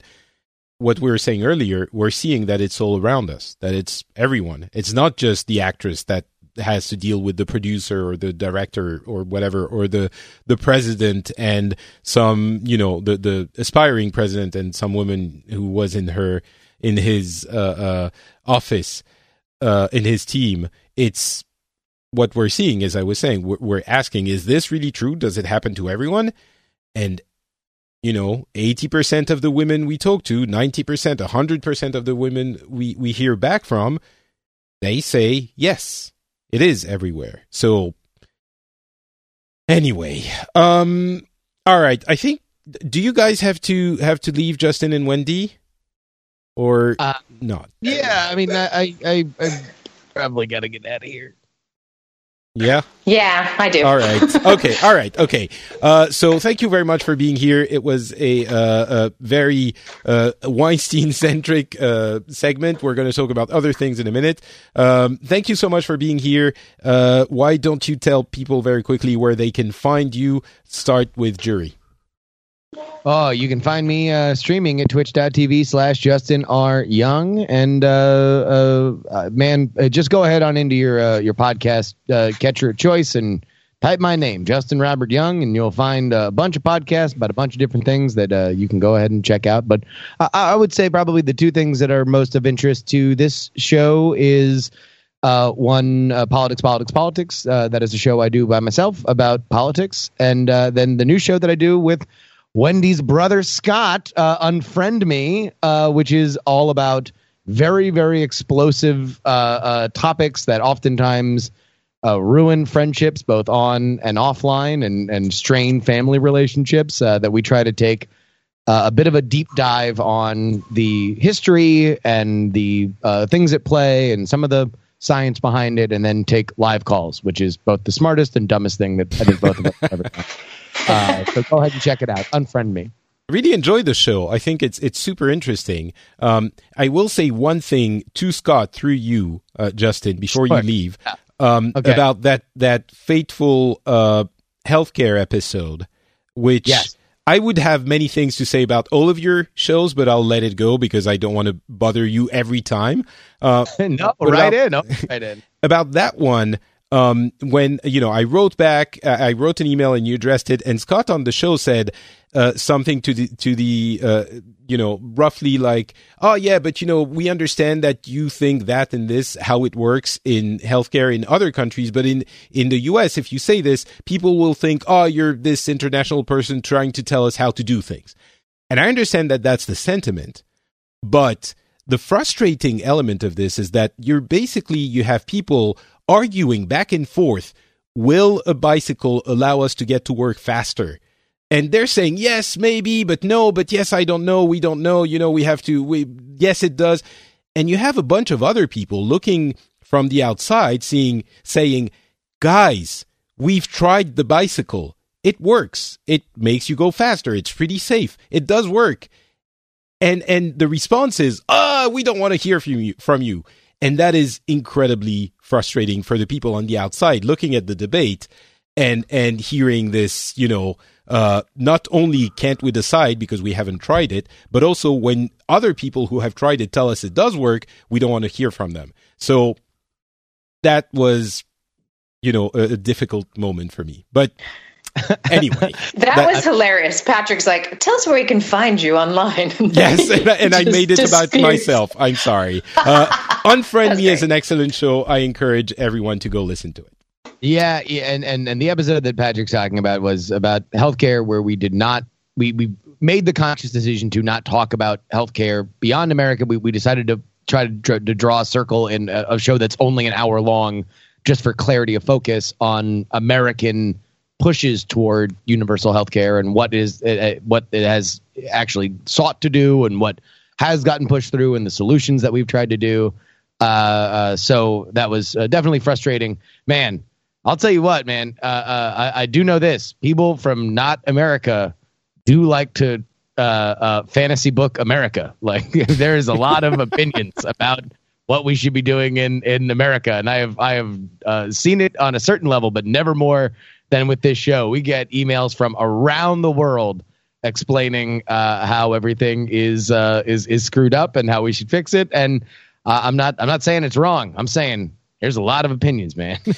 You know what it is? America is our big brother, and it has been for about 100 years. And there's a lot of love for American culture. It is essentially our second home for many of us. Whether we like to admit it or not, music, movies, internet, everything comes from America. So I think we're involved by default.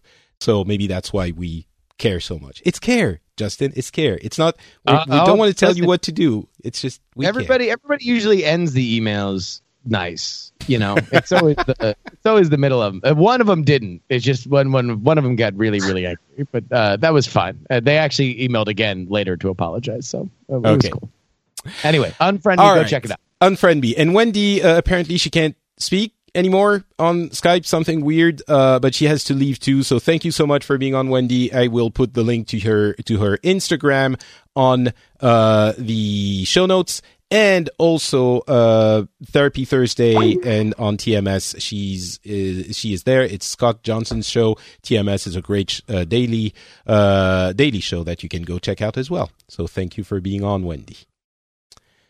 All right, let's finish the show with a couple of things.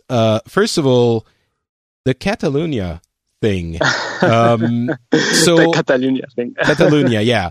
You had, there was a referendum there for independence, which I have very mixed opinions about. But can you tell us a little bit about this and how it went? Yes. And as always, I'm going to do a very small disclaimer, because I'm pretty sure that if there's at least one Spanish person hearing this podcast, he will be outraged that it's me that it's explaining the Catalan problem or situation. But on the other hand, I was thinking... By the way, sorry, again to interrupt. I looked for people who could explain this and people who knew. I found a few people that in the end couldn't. So it's not like, yes, I wanted to, but it didn't work out. Yeah. I understand. No, and it's good if someone gets enough outraged about me saying things, he'll be in the show, or she. So yes. It's good. Perfect. And we'll be able to make a proper show about Catalonia. Okay. I guess I'll explain, of course, again, my side of view, and it really starts not the situation and the problem, but my experience starts when I arrived in Madrid, which was in the middle of the Spanish economic crisis. World economic crisis, but in Spain it was specifically strong. Of course, Spain's regions are especially autonomous, I would say, compared with other regions in other countries. Not to all of other countries, but it's in that sense it's really federal. Spain, in the sense that the regions have a lot of liberty to do things. No, for example, compared to France, it was made that way because there's a really strong sentiments in some, I would say, regions in Spain. I'm not sure if nationalist is a way to tell it to describe it, but there's regions that have a really strong identity. There's two specifically, the Catalans and the Basque. But there's others. There's from people from Galicia, and there's other regions, of course, that are proud. But specifically, the Catalan and the Basque, and these two regions have already, since many years ago, a lot more, let's say, liberties than other regions, in the sense that, for example, in how they can spend their taxes, they have more say on what do they spend them on. They have the right, for example, to teach and to use their languages in in everyday life and as an official language in the region. And so in this context, of course, there's and even though they have this a little more liberty than normal, let's say, there's always been this discussion or fight from between Madrid, the capital, and these regions about how much liberty they should have and how much should they be allowed to do by their own. And I think that it's a debate that it's not only done in Spain. There's many countries, for example, Belgium is one, and I would say the United States probably another one where there's a lot of tension between the central government and the states or the regions. Right, but in the US they have state government and federal government, so there isn't like state level government in Catalonia. Is there? Well, they do have a government in Catalonia. I'm not sure about the language, but they do collect taxes, and then they do spend part of their taxes in themselves. Mm.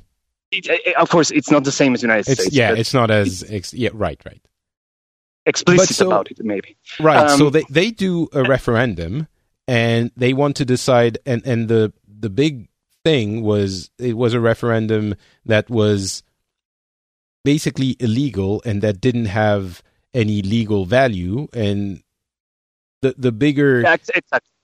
So the thing is, the legality is not under dispute, I would say.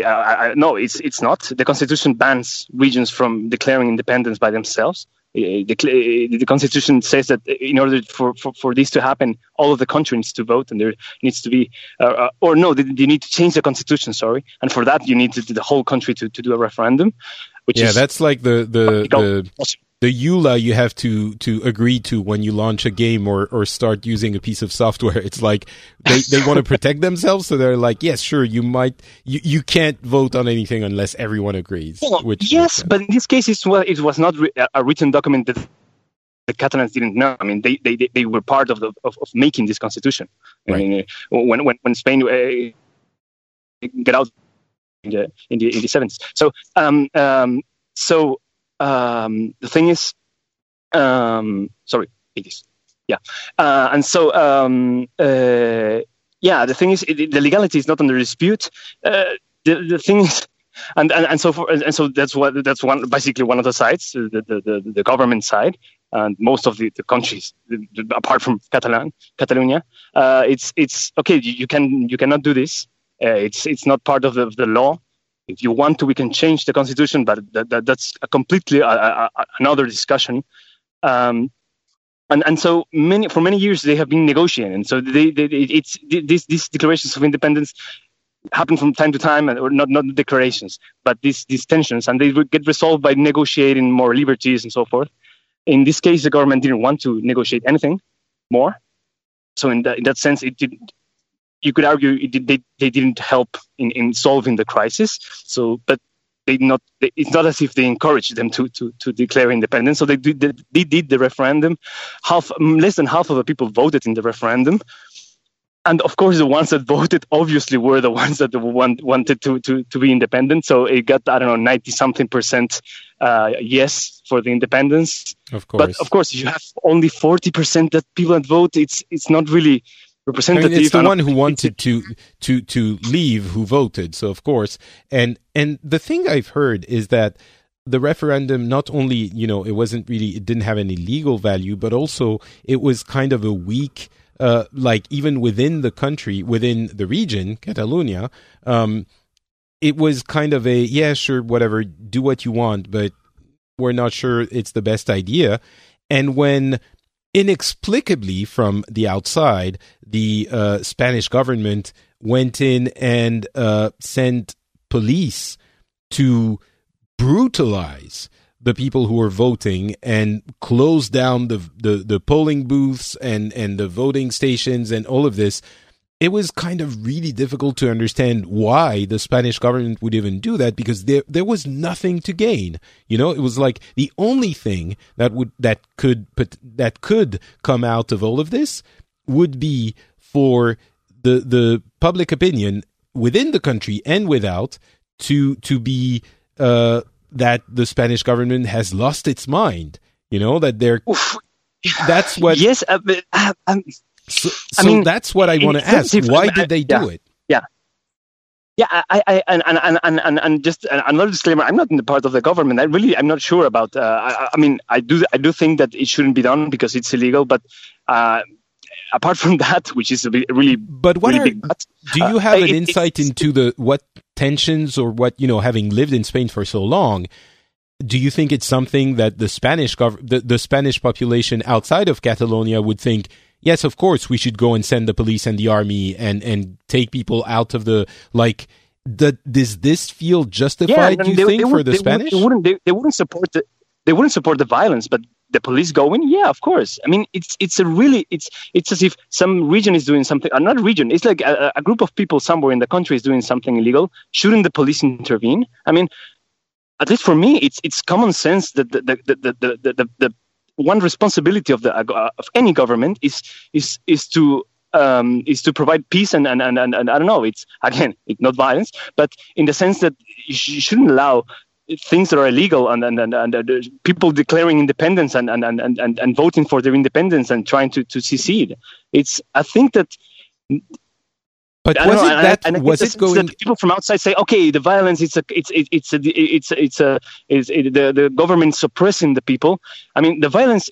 Yes, it's really a shame that the government had turned into violence to stop the voting. But stopping the voting is what they should have done. Okay. I don't know. I mean, it's. I don't see how other option. What could they do? I mean, the other option would have been to let them vote, and then these Catalans, they will vote, and then nothing will happen.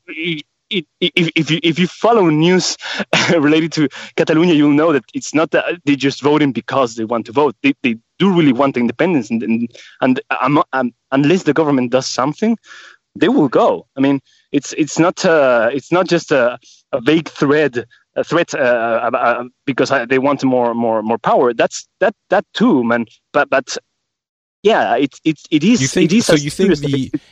You think the referendum would have held political weight, and that's why the government had no choice but to stop it? Yeah, I mean, I imagine that the referendum would have come, and the yes would have won, and then the government would have said, no, it's illegal, it doesn't count. No, because the image until the results say it's illegal or not, right? It's if you say no, then it's okay, but if you say yes, then no, we're going to stop you. Of course, they need to stop it before they know the results, because they cannot do a vote when there's no possibility to implement the results. Right. I think the way we were looking at it from France was the referendum didn't really matter because everyone understood that it would be only people who are for it who would go vote, and who are for secession who would go vote. So it would be really difficult for the Catalonian separatist parties to use this as a credible way of justifying anything, right? That's the way we looked at it, but I don't know if that's how it actually imagine this. They have declared independence. I mean, independence has been declared even though less than half the population voted. I mean, imagine what would have happened if they would have gotten the legality or the support from the government. I mean, well, that's the thing. Without the situation, the thing is, it seems to me that the result of the police violence was that a lot of people were sympathetic to the Catalonians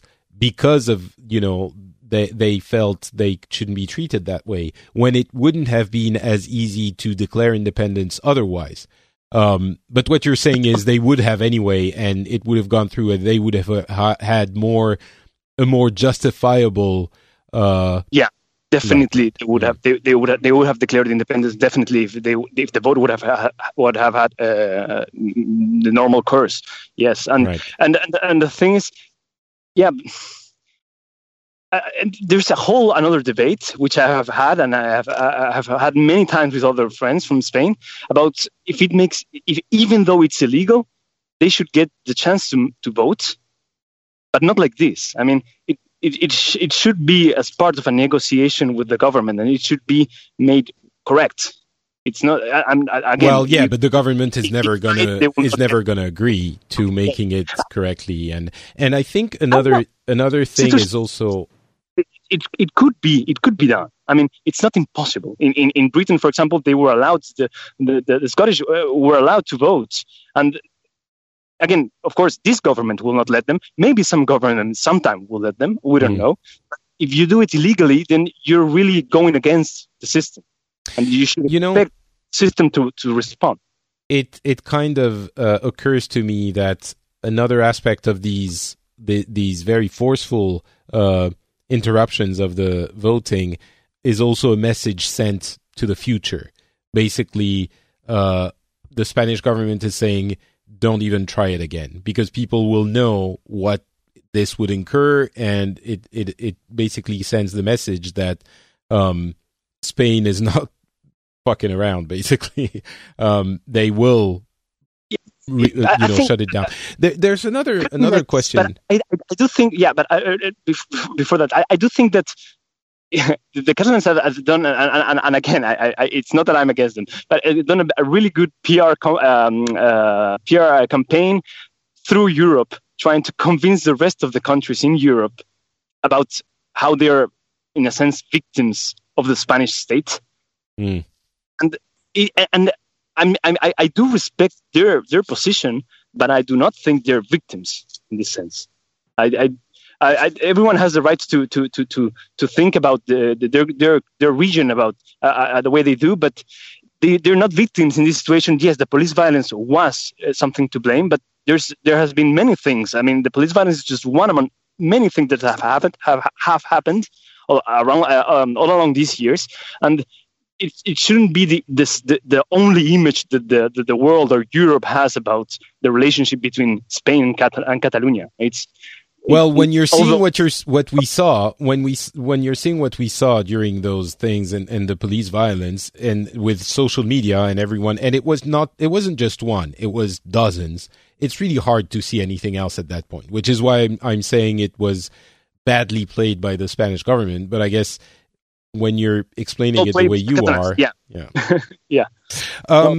And I think something else that we're not gonna get is the opinion of the pro independence people, which I would be very happy to have someone on that could explain that at some point, or maybe in the comments. It's going to be easier if you go in the comments and let us know why that independence claim is justified and the reason behind it. Would be very interested to hear about that. But it's certainly some information that I didn't have in the other end. But.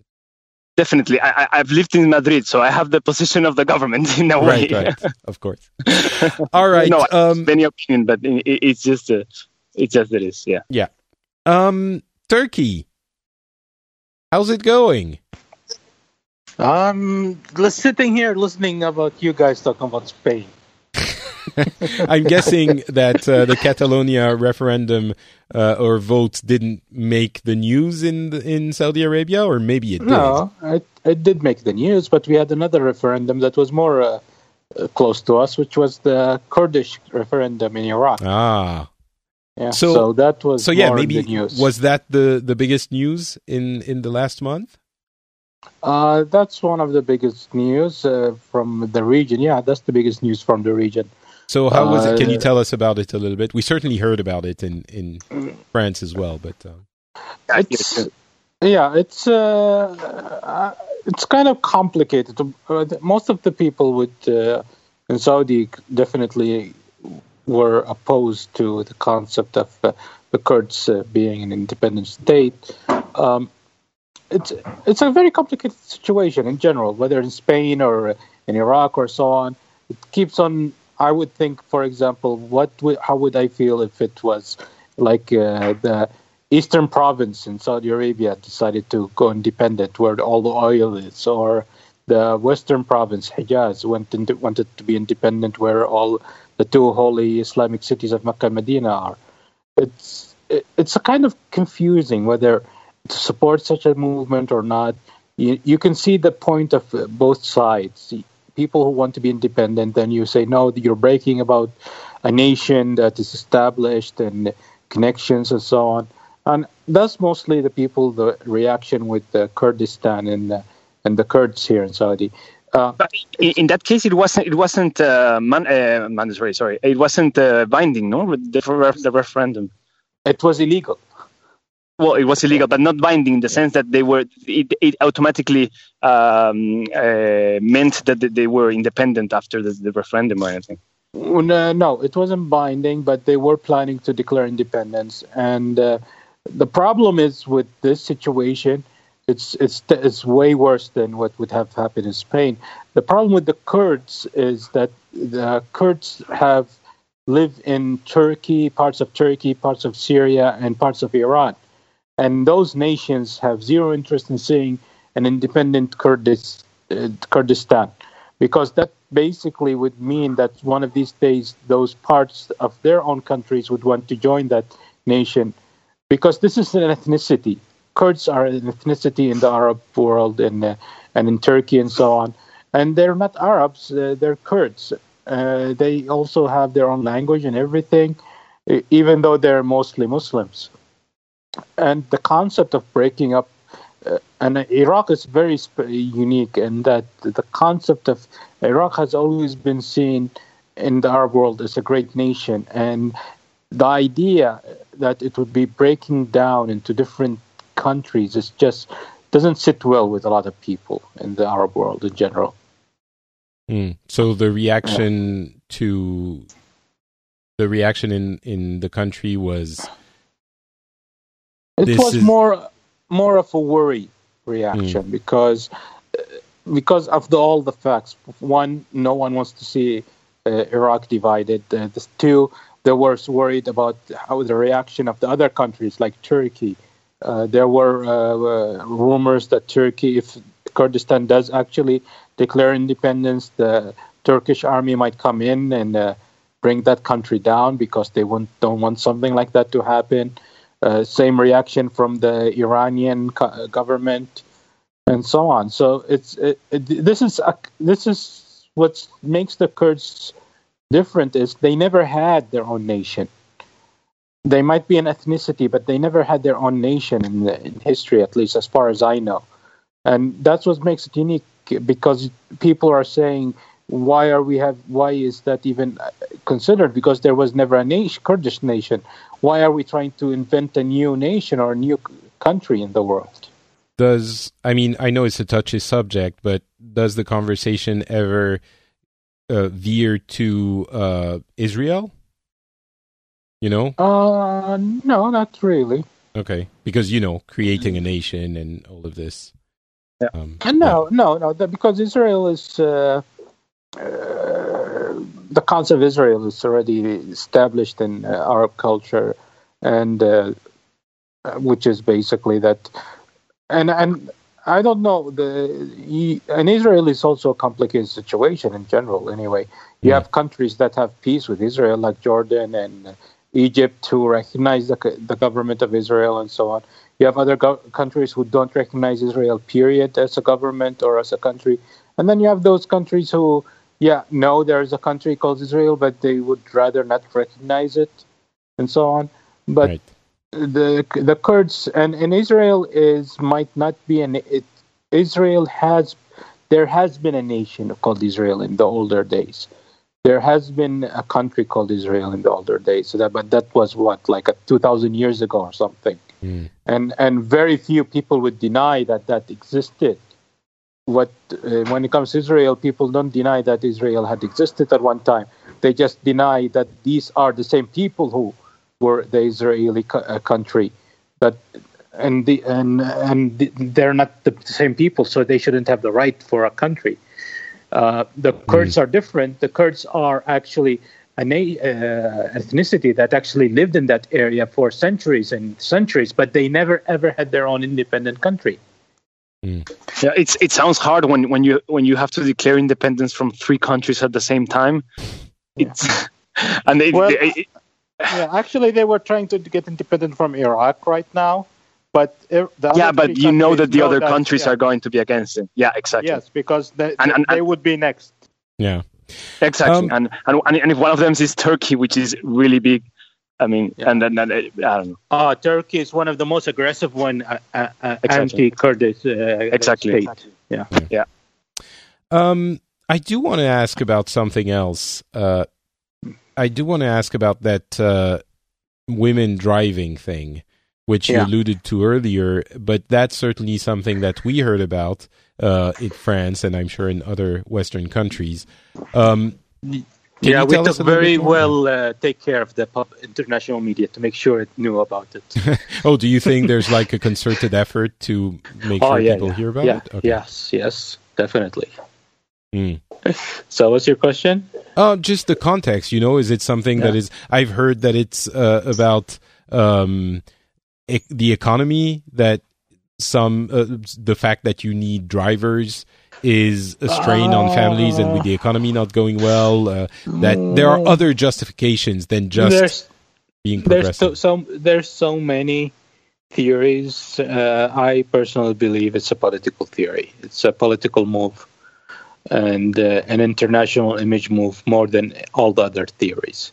But it's a costly move, isn't it? Because I'm from what I know, from what you're telling me about Saudi Arabia, what you've been telling me over the past few years, it's something that wouldn't be easy to push because the population is very divided on the topic, isn't it? They're very divided, but I don't think this one is that difficult to push.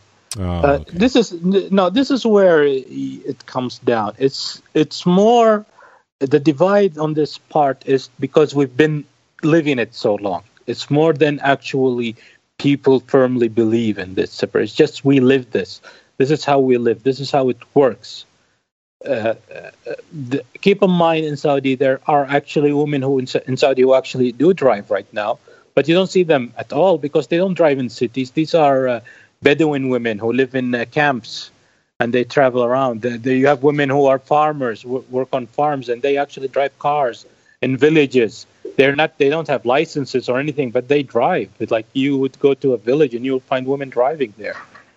So as a concept, and then the belief system why women shouldn't drive is not that religious, because the basics of women not driving is not that women aren't allowed to drive. No religious scholar would even, at least extremely very few, rare extremists. Are you telling us, Turkey, that the Quran didn't say explicitly that women couldn't drive? Of course. No, the concept is what the majority of scholars have been saying is women driving can lead to some problems, and they put a list of problems. So it's better they don't drive just to avoid those problems. Right, but it's not a super hard rule. It's not. You would almost impossible. Well, I'm sure you'll find some extremist zealots who would say, it's anti-Islamic for women to drive. But no, the majority do believe women are allowed to drive. Women have, the basis of women driving is women riding horses or camels or coaches or whatever. And women have been riding those since the days of the Prophet and traveling and doing business and so on. So the idea isn't that wrong Islamically. It's what could result from them driving. So what are the fears then? That they would go to bars and do things alone that would be reprehensible? Well, first let's have bars, then they can go and do that. Right, okay, sorry. But you know what I mean, like to malls and coffee houses. It's something like that. It's you give women too much power. They get more freedom. They can start traveling alone, moving around. They could end up going to places they shouldn't eat more easily. They would pick up guys, stuff like that. It's more like theories like what would a woman do if her car breaks down in the middle of the road? How is she going to take care of that? What if a guy harasses her and she's alone in the middle of the road, and so on? So it's all of these concepts of what could that lead to. So right. and so fighting that is not that impossible, and declaring it and doing it. I do have a problem with the concept of women driving. I don't have it as a person, the women drive. I do have a problem that they are going to suddenly open it like this, because I think they should have made it through different phases. So what do you think what's the negative in this? The negative in this in Saudi, one, it's starting people to talk too much and fighting. Two, Saudi is a horrible place to drive, period. We have the highest rate of traffic deaths and traffic accidents in the world. But that's the case regardless of whether or not women drive. Yeah, that is. I'm not saying it's going to increase. Women are going to be part of going to increase it, but it is. We don't have a good traffic system here, and suddenly, and we don't have even good. We don't even have public transportation in Saudi. So what you're going to end up is just increasing the traffic, making things a lot more difficult, and people are already crazy drivers, and women are going to struggle a lot to be part of this driving culture in this country. So, why do you say that? I don't really understand. I mean, they're going to be struggling more than men because they're women, and people are going to yell at them, or yep, stuff like that. Yeah, and so you would have. Oh, sorry. Go ahead. So yeah, I would have gone more with going at phases. For example, let's start first off all. Let's give women who are doctors and teachers who need to get to work. Let's give them the license. And a year later, we go to the second phase. A year later, go second phase, and so on. It's try to ease it into the culture. Yeah. That's my personal opinion, but I at the end of the day, I support women driving 100%. So whether it's this way or that way, as long as they get the right, they should get it. Okay. But it's just my opinion. And do you think that's going to cause more traffic? I mean, and I know that of course women driving, more cars driving, but women moved. I mean, there were, I don't know, there were chauffeurs or they have drivers, but I think they have drivers. It's more. But this is the theory. Let's say a household has 3 daughters. They would only have one driver, one chauffeur, one car to drive them. Now, if they're allowed to drive, each one will have their own car. So you're going to increase the traffic on the road. And that's the majority. I understand how it sounds to people in the audience. But it's also the reality of the country, and I mean, phases. I can see why you would want it to happen in phases for sure. But for me personally, I would at least want to have a public transportation so people can have options. Right. Before increasing the traffic. There aren't any talks of having a bus system, at least, which would be relatively easy to implement. We do have. We are actually Riyadh City is now working on the largest project of public transportation maybe in the world. They're building 5 metro lines and a complete covering the entire city in a bus system. And it's costing like over $37 billion to do. And they're 2.5 years away from completing it. So it's coming. For Riyadh City, for example, I know they're planning projects, but they haven't started any of it in the other major cities, like Jeddah City and Dammam City. Those are the second 2 major cities. So yeah, they're working on public transportation. It's just not available yet. Yeah. All right. Well, hopefully this will look like a tiny bump in that particular issue, like whether they do it in 5 years or in one, in 10 years, it's not going to be that important. Let everybody who's listening know, I'm just being selfish here. The simple thing is, I don't want the traffic to increase because I have enough problem driving to work. So I'm just being absolutely selfish in this situation. All right. Well, I think that is an excellent conclusion to this episode. That's Manal. She's shouting. She knows it. Wait. I just wanted to say that big thing in Peru is that it's possibly going to the World Cup next year, which is like the I don't know that thing that's going on. We'll get back to you for just a second. Turkey. Manal is walking around, your wife, for those who don't know. Ask her if she's happy that she's going to be allowed to drive. Are you happy that you're going to be allowed to drive? She says she's too spoiled. She'll just keep her chauffeur. Fair enough. Okay. If I had a driver, I'd drive. She said she'll get a license just in case, but she would rather someone else drives her around. But so you're gonna keep the chauffeur, even though she's gonna be allowed to drive. So that's kind of an expense that it's harder to justify, isn't it? Trust me, I can understand where she's coming from. If I could afford it, I would get my own chauffeur. Okay, so she pays for it herself, is what you're saying. There's also you have to know one thing other about Saudi, which is basically parking. This country does not have parking. So you need the chauffeur to be driving around as you're shopping, increasing the traffic. When I go to work, I actually have to drive around inside the neighborhood to find a place to park on the street. That's how I did it as well in Paris for a long time, but yeah. Yeah, there is zero parking in this city, and there's no option of public transportation, so... Yeah. All right. Franco, you were telling us about the big story from Peru, which is... It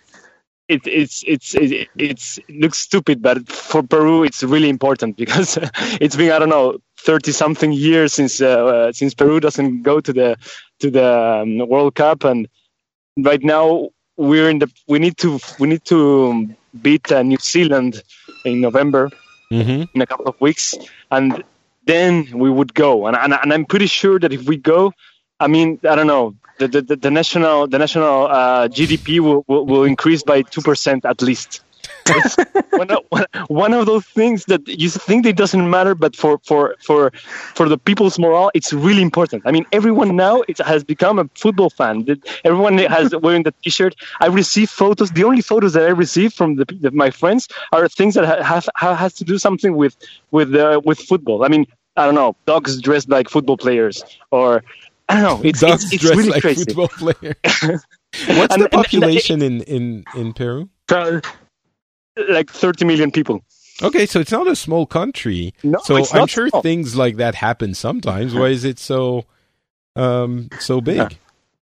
No, because I don't know. In Peru, the national sport, as in everywhere in Latin America, it's football. Everyone's a fan of football. Everyone plays football. It's really crazy, but we're not that really good, apparently. Okay. How good are you, guys? How good are you?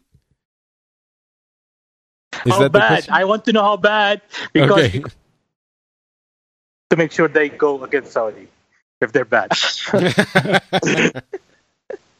I don't know. No, of course we're good, but not that good.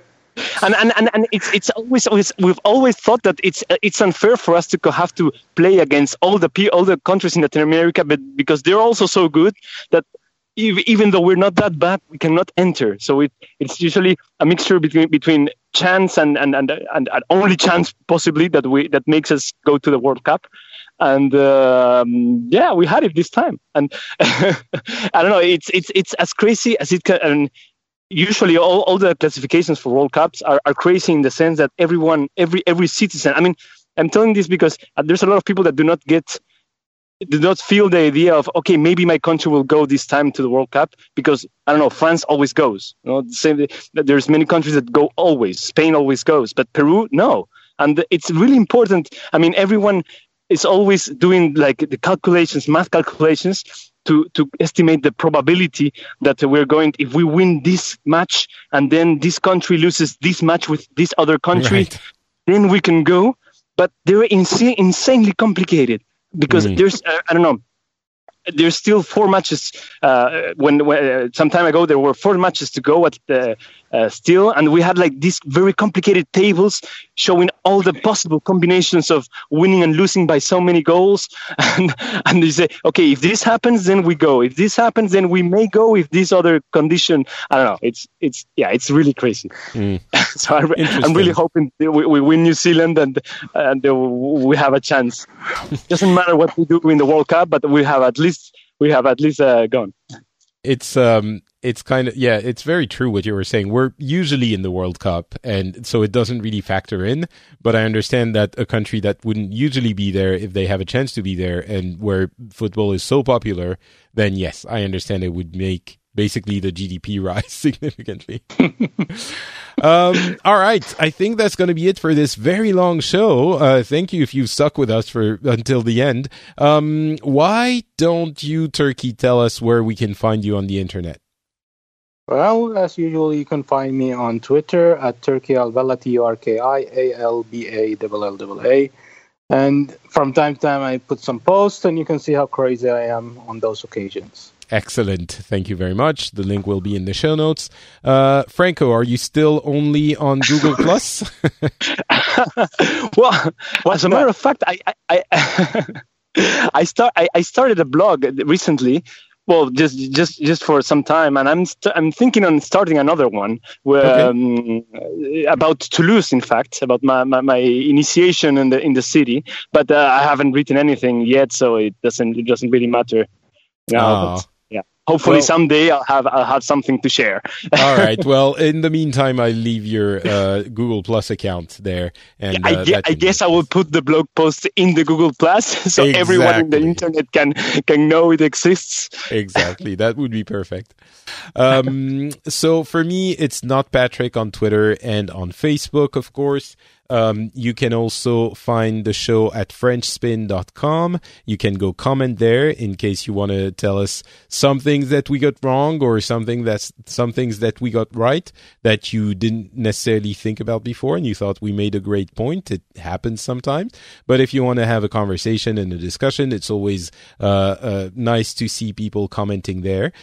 If you want to support the show, you can do so at Patreon. You know Patreon, of course. You just go create an account and decide how much you want to contribute to the show for every episode published, and at the end of the month you get billed for that amount. And it's super simple. The account takes like literally 2 minutes to create, and you can stop anytime. So there is no, you shouldn't feel, like you're trapped or anything. You can just contribute, stop when you want, continue if you want to after a while. It's super easy to do, and it really does help, get the show together, because as you can guess, it's not an easy show to put together. So patreon.com/the Phileas Club. It is, the link is available in the show notes. You can check that out. And that's about it, I suppose. Thank you so much for listening. We'll be back very soon, hopefully with an interesting episode, and we'll talk to you then. All right. Bye, everyone.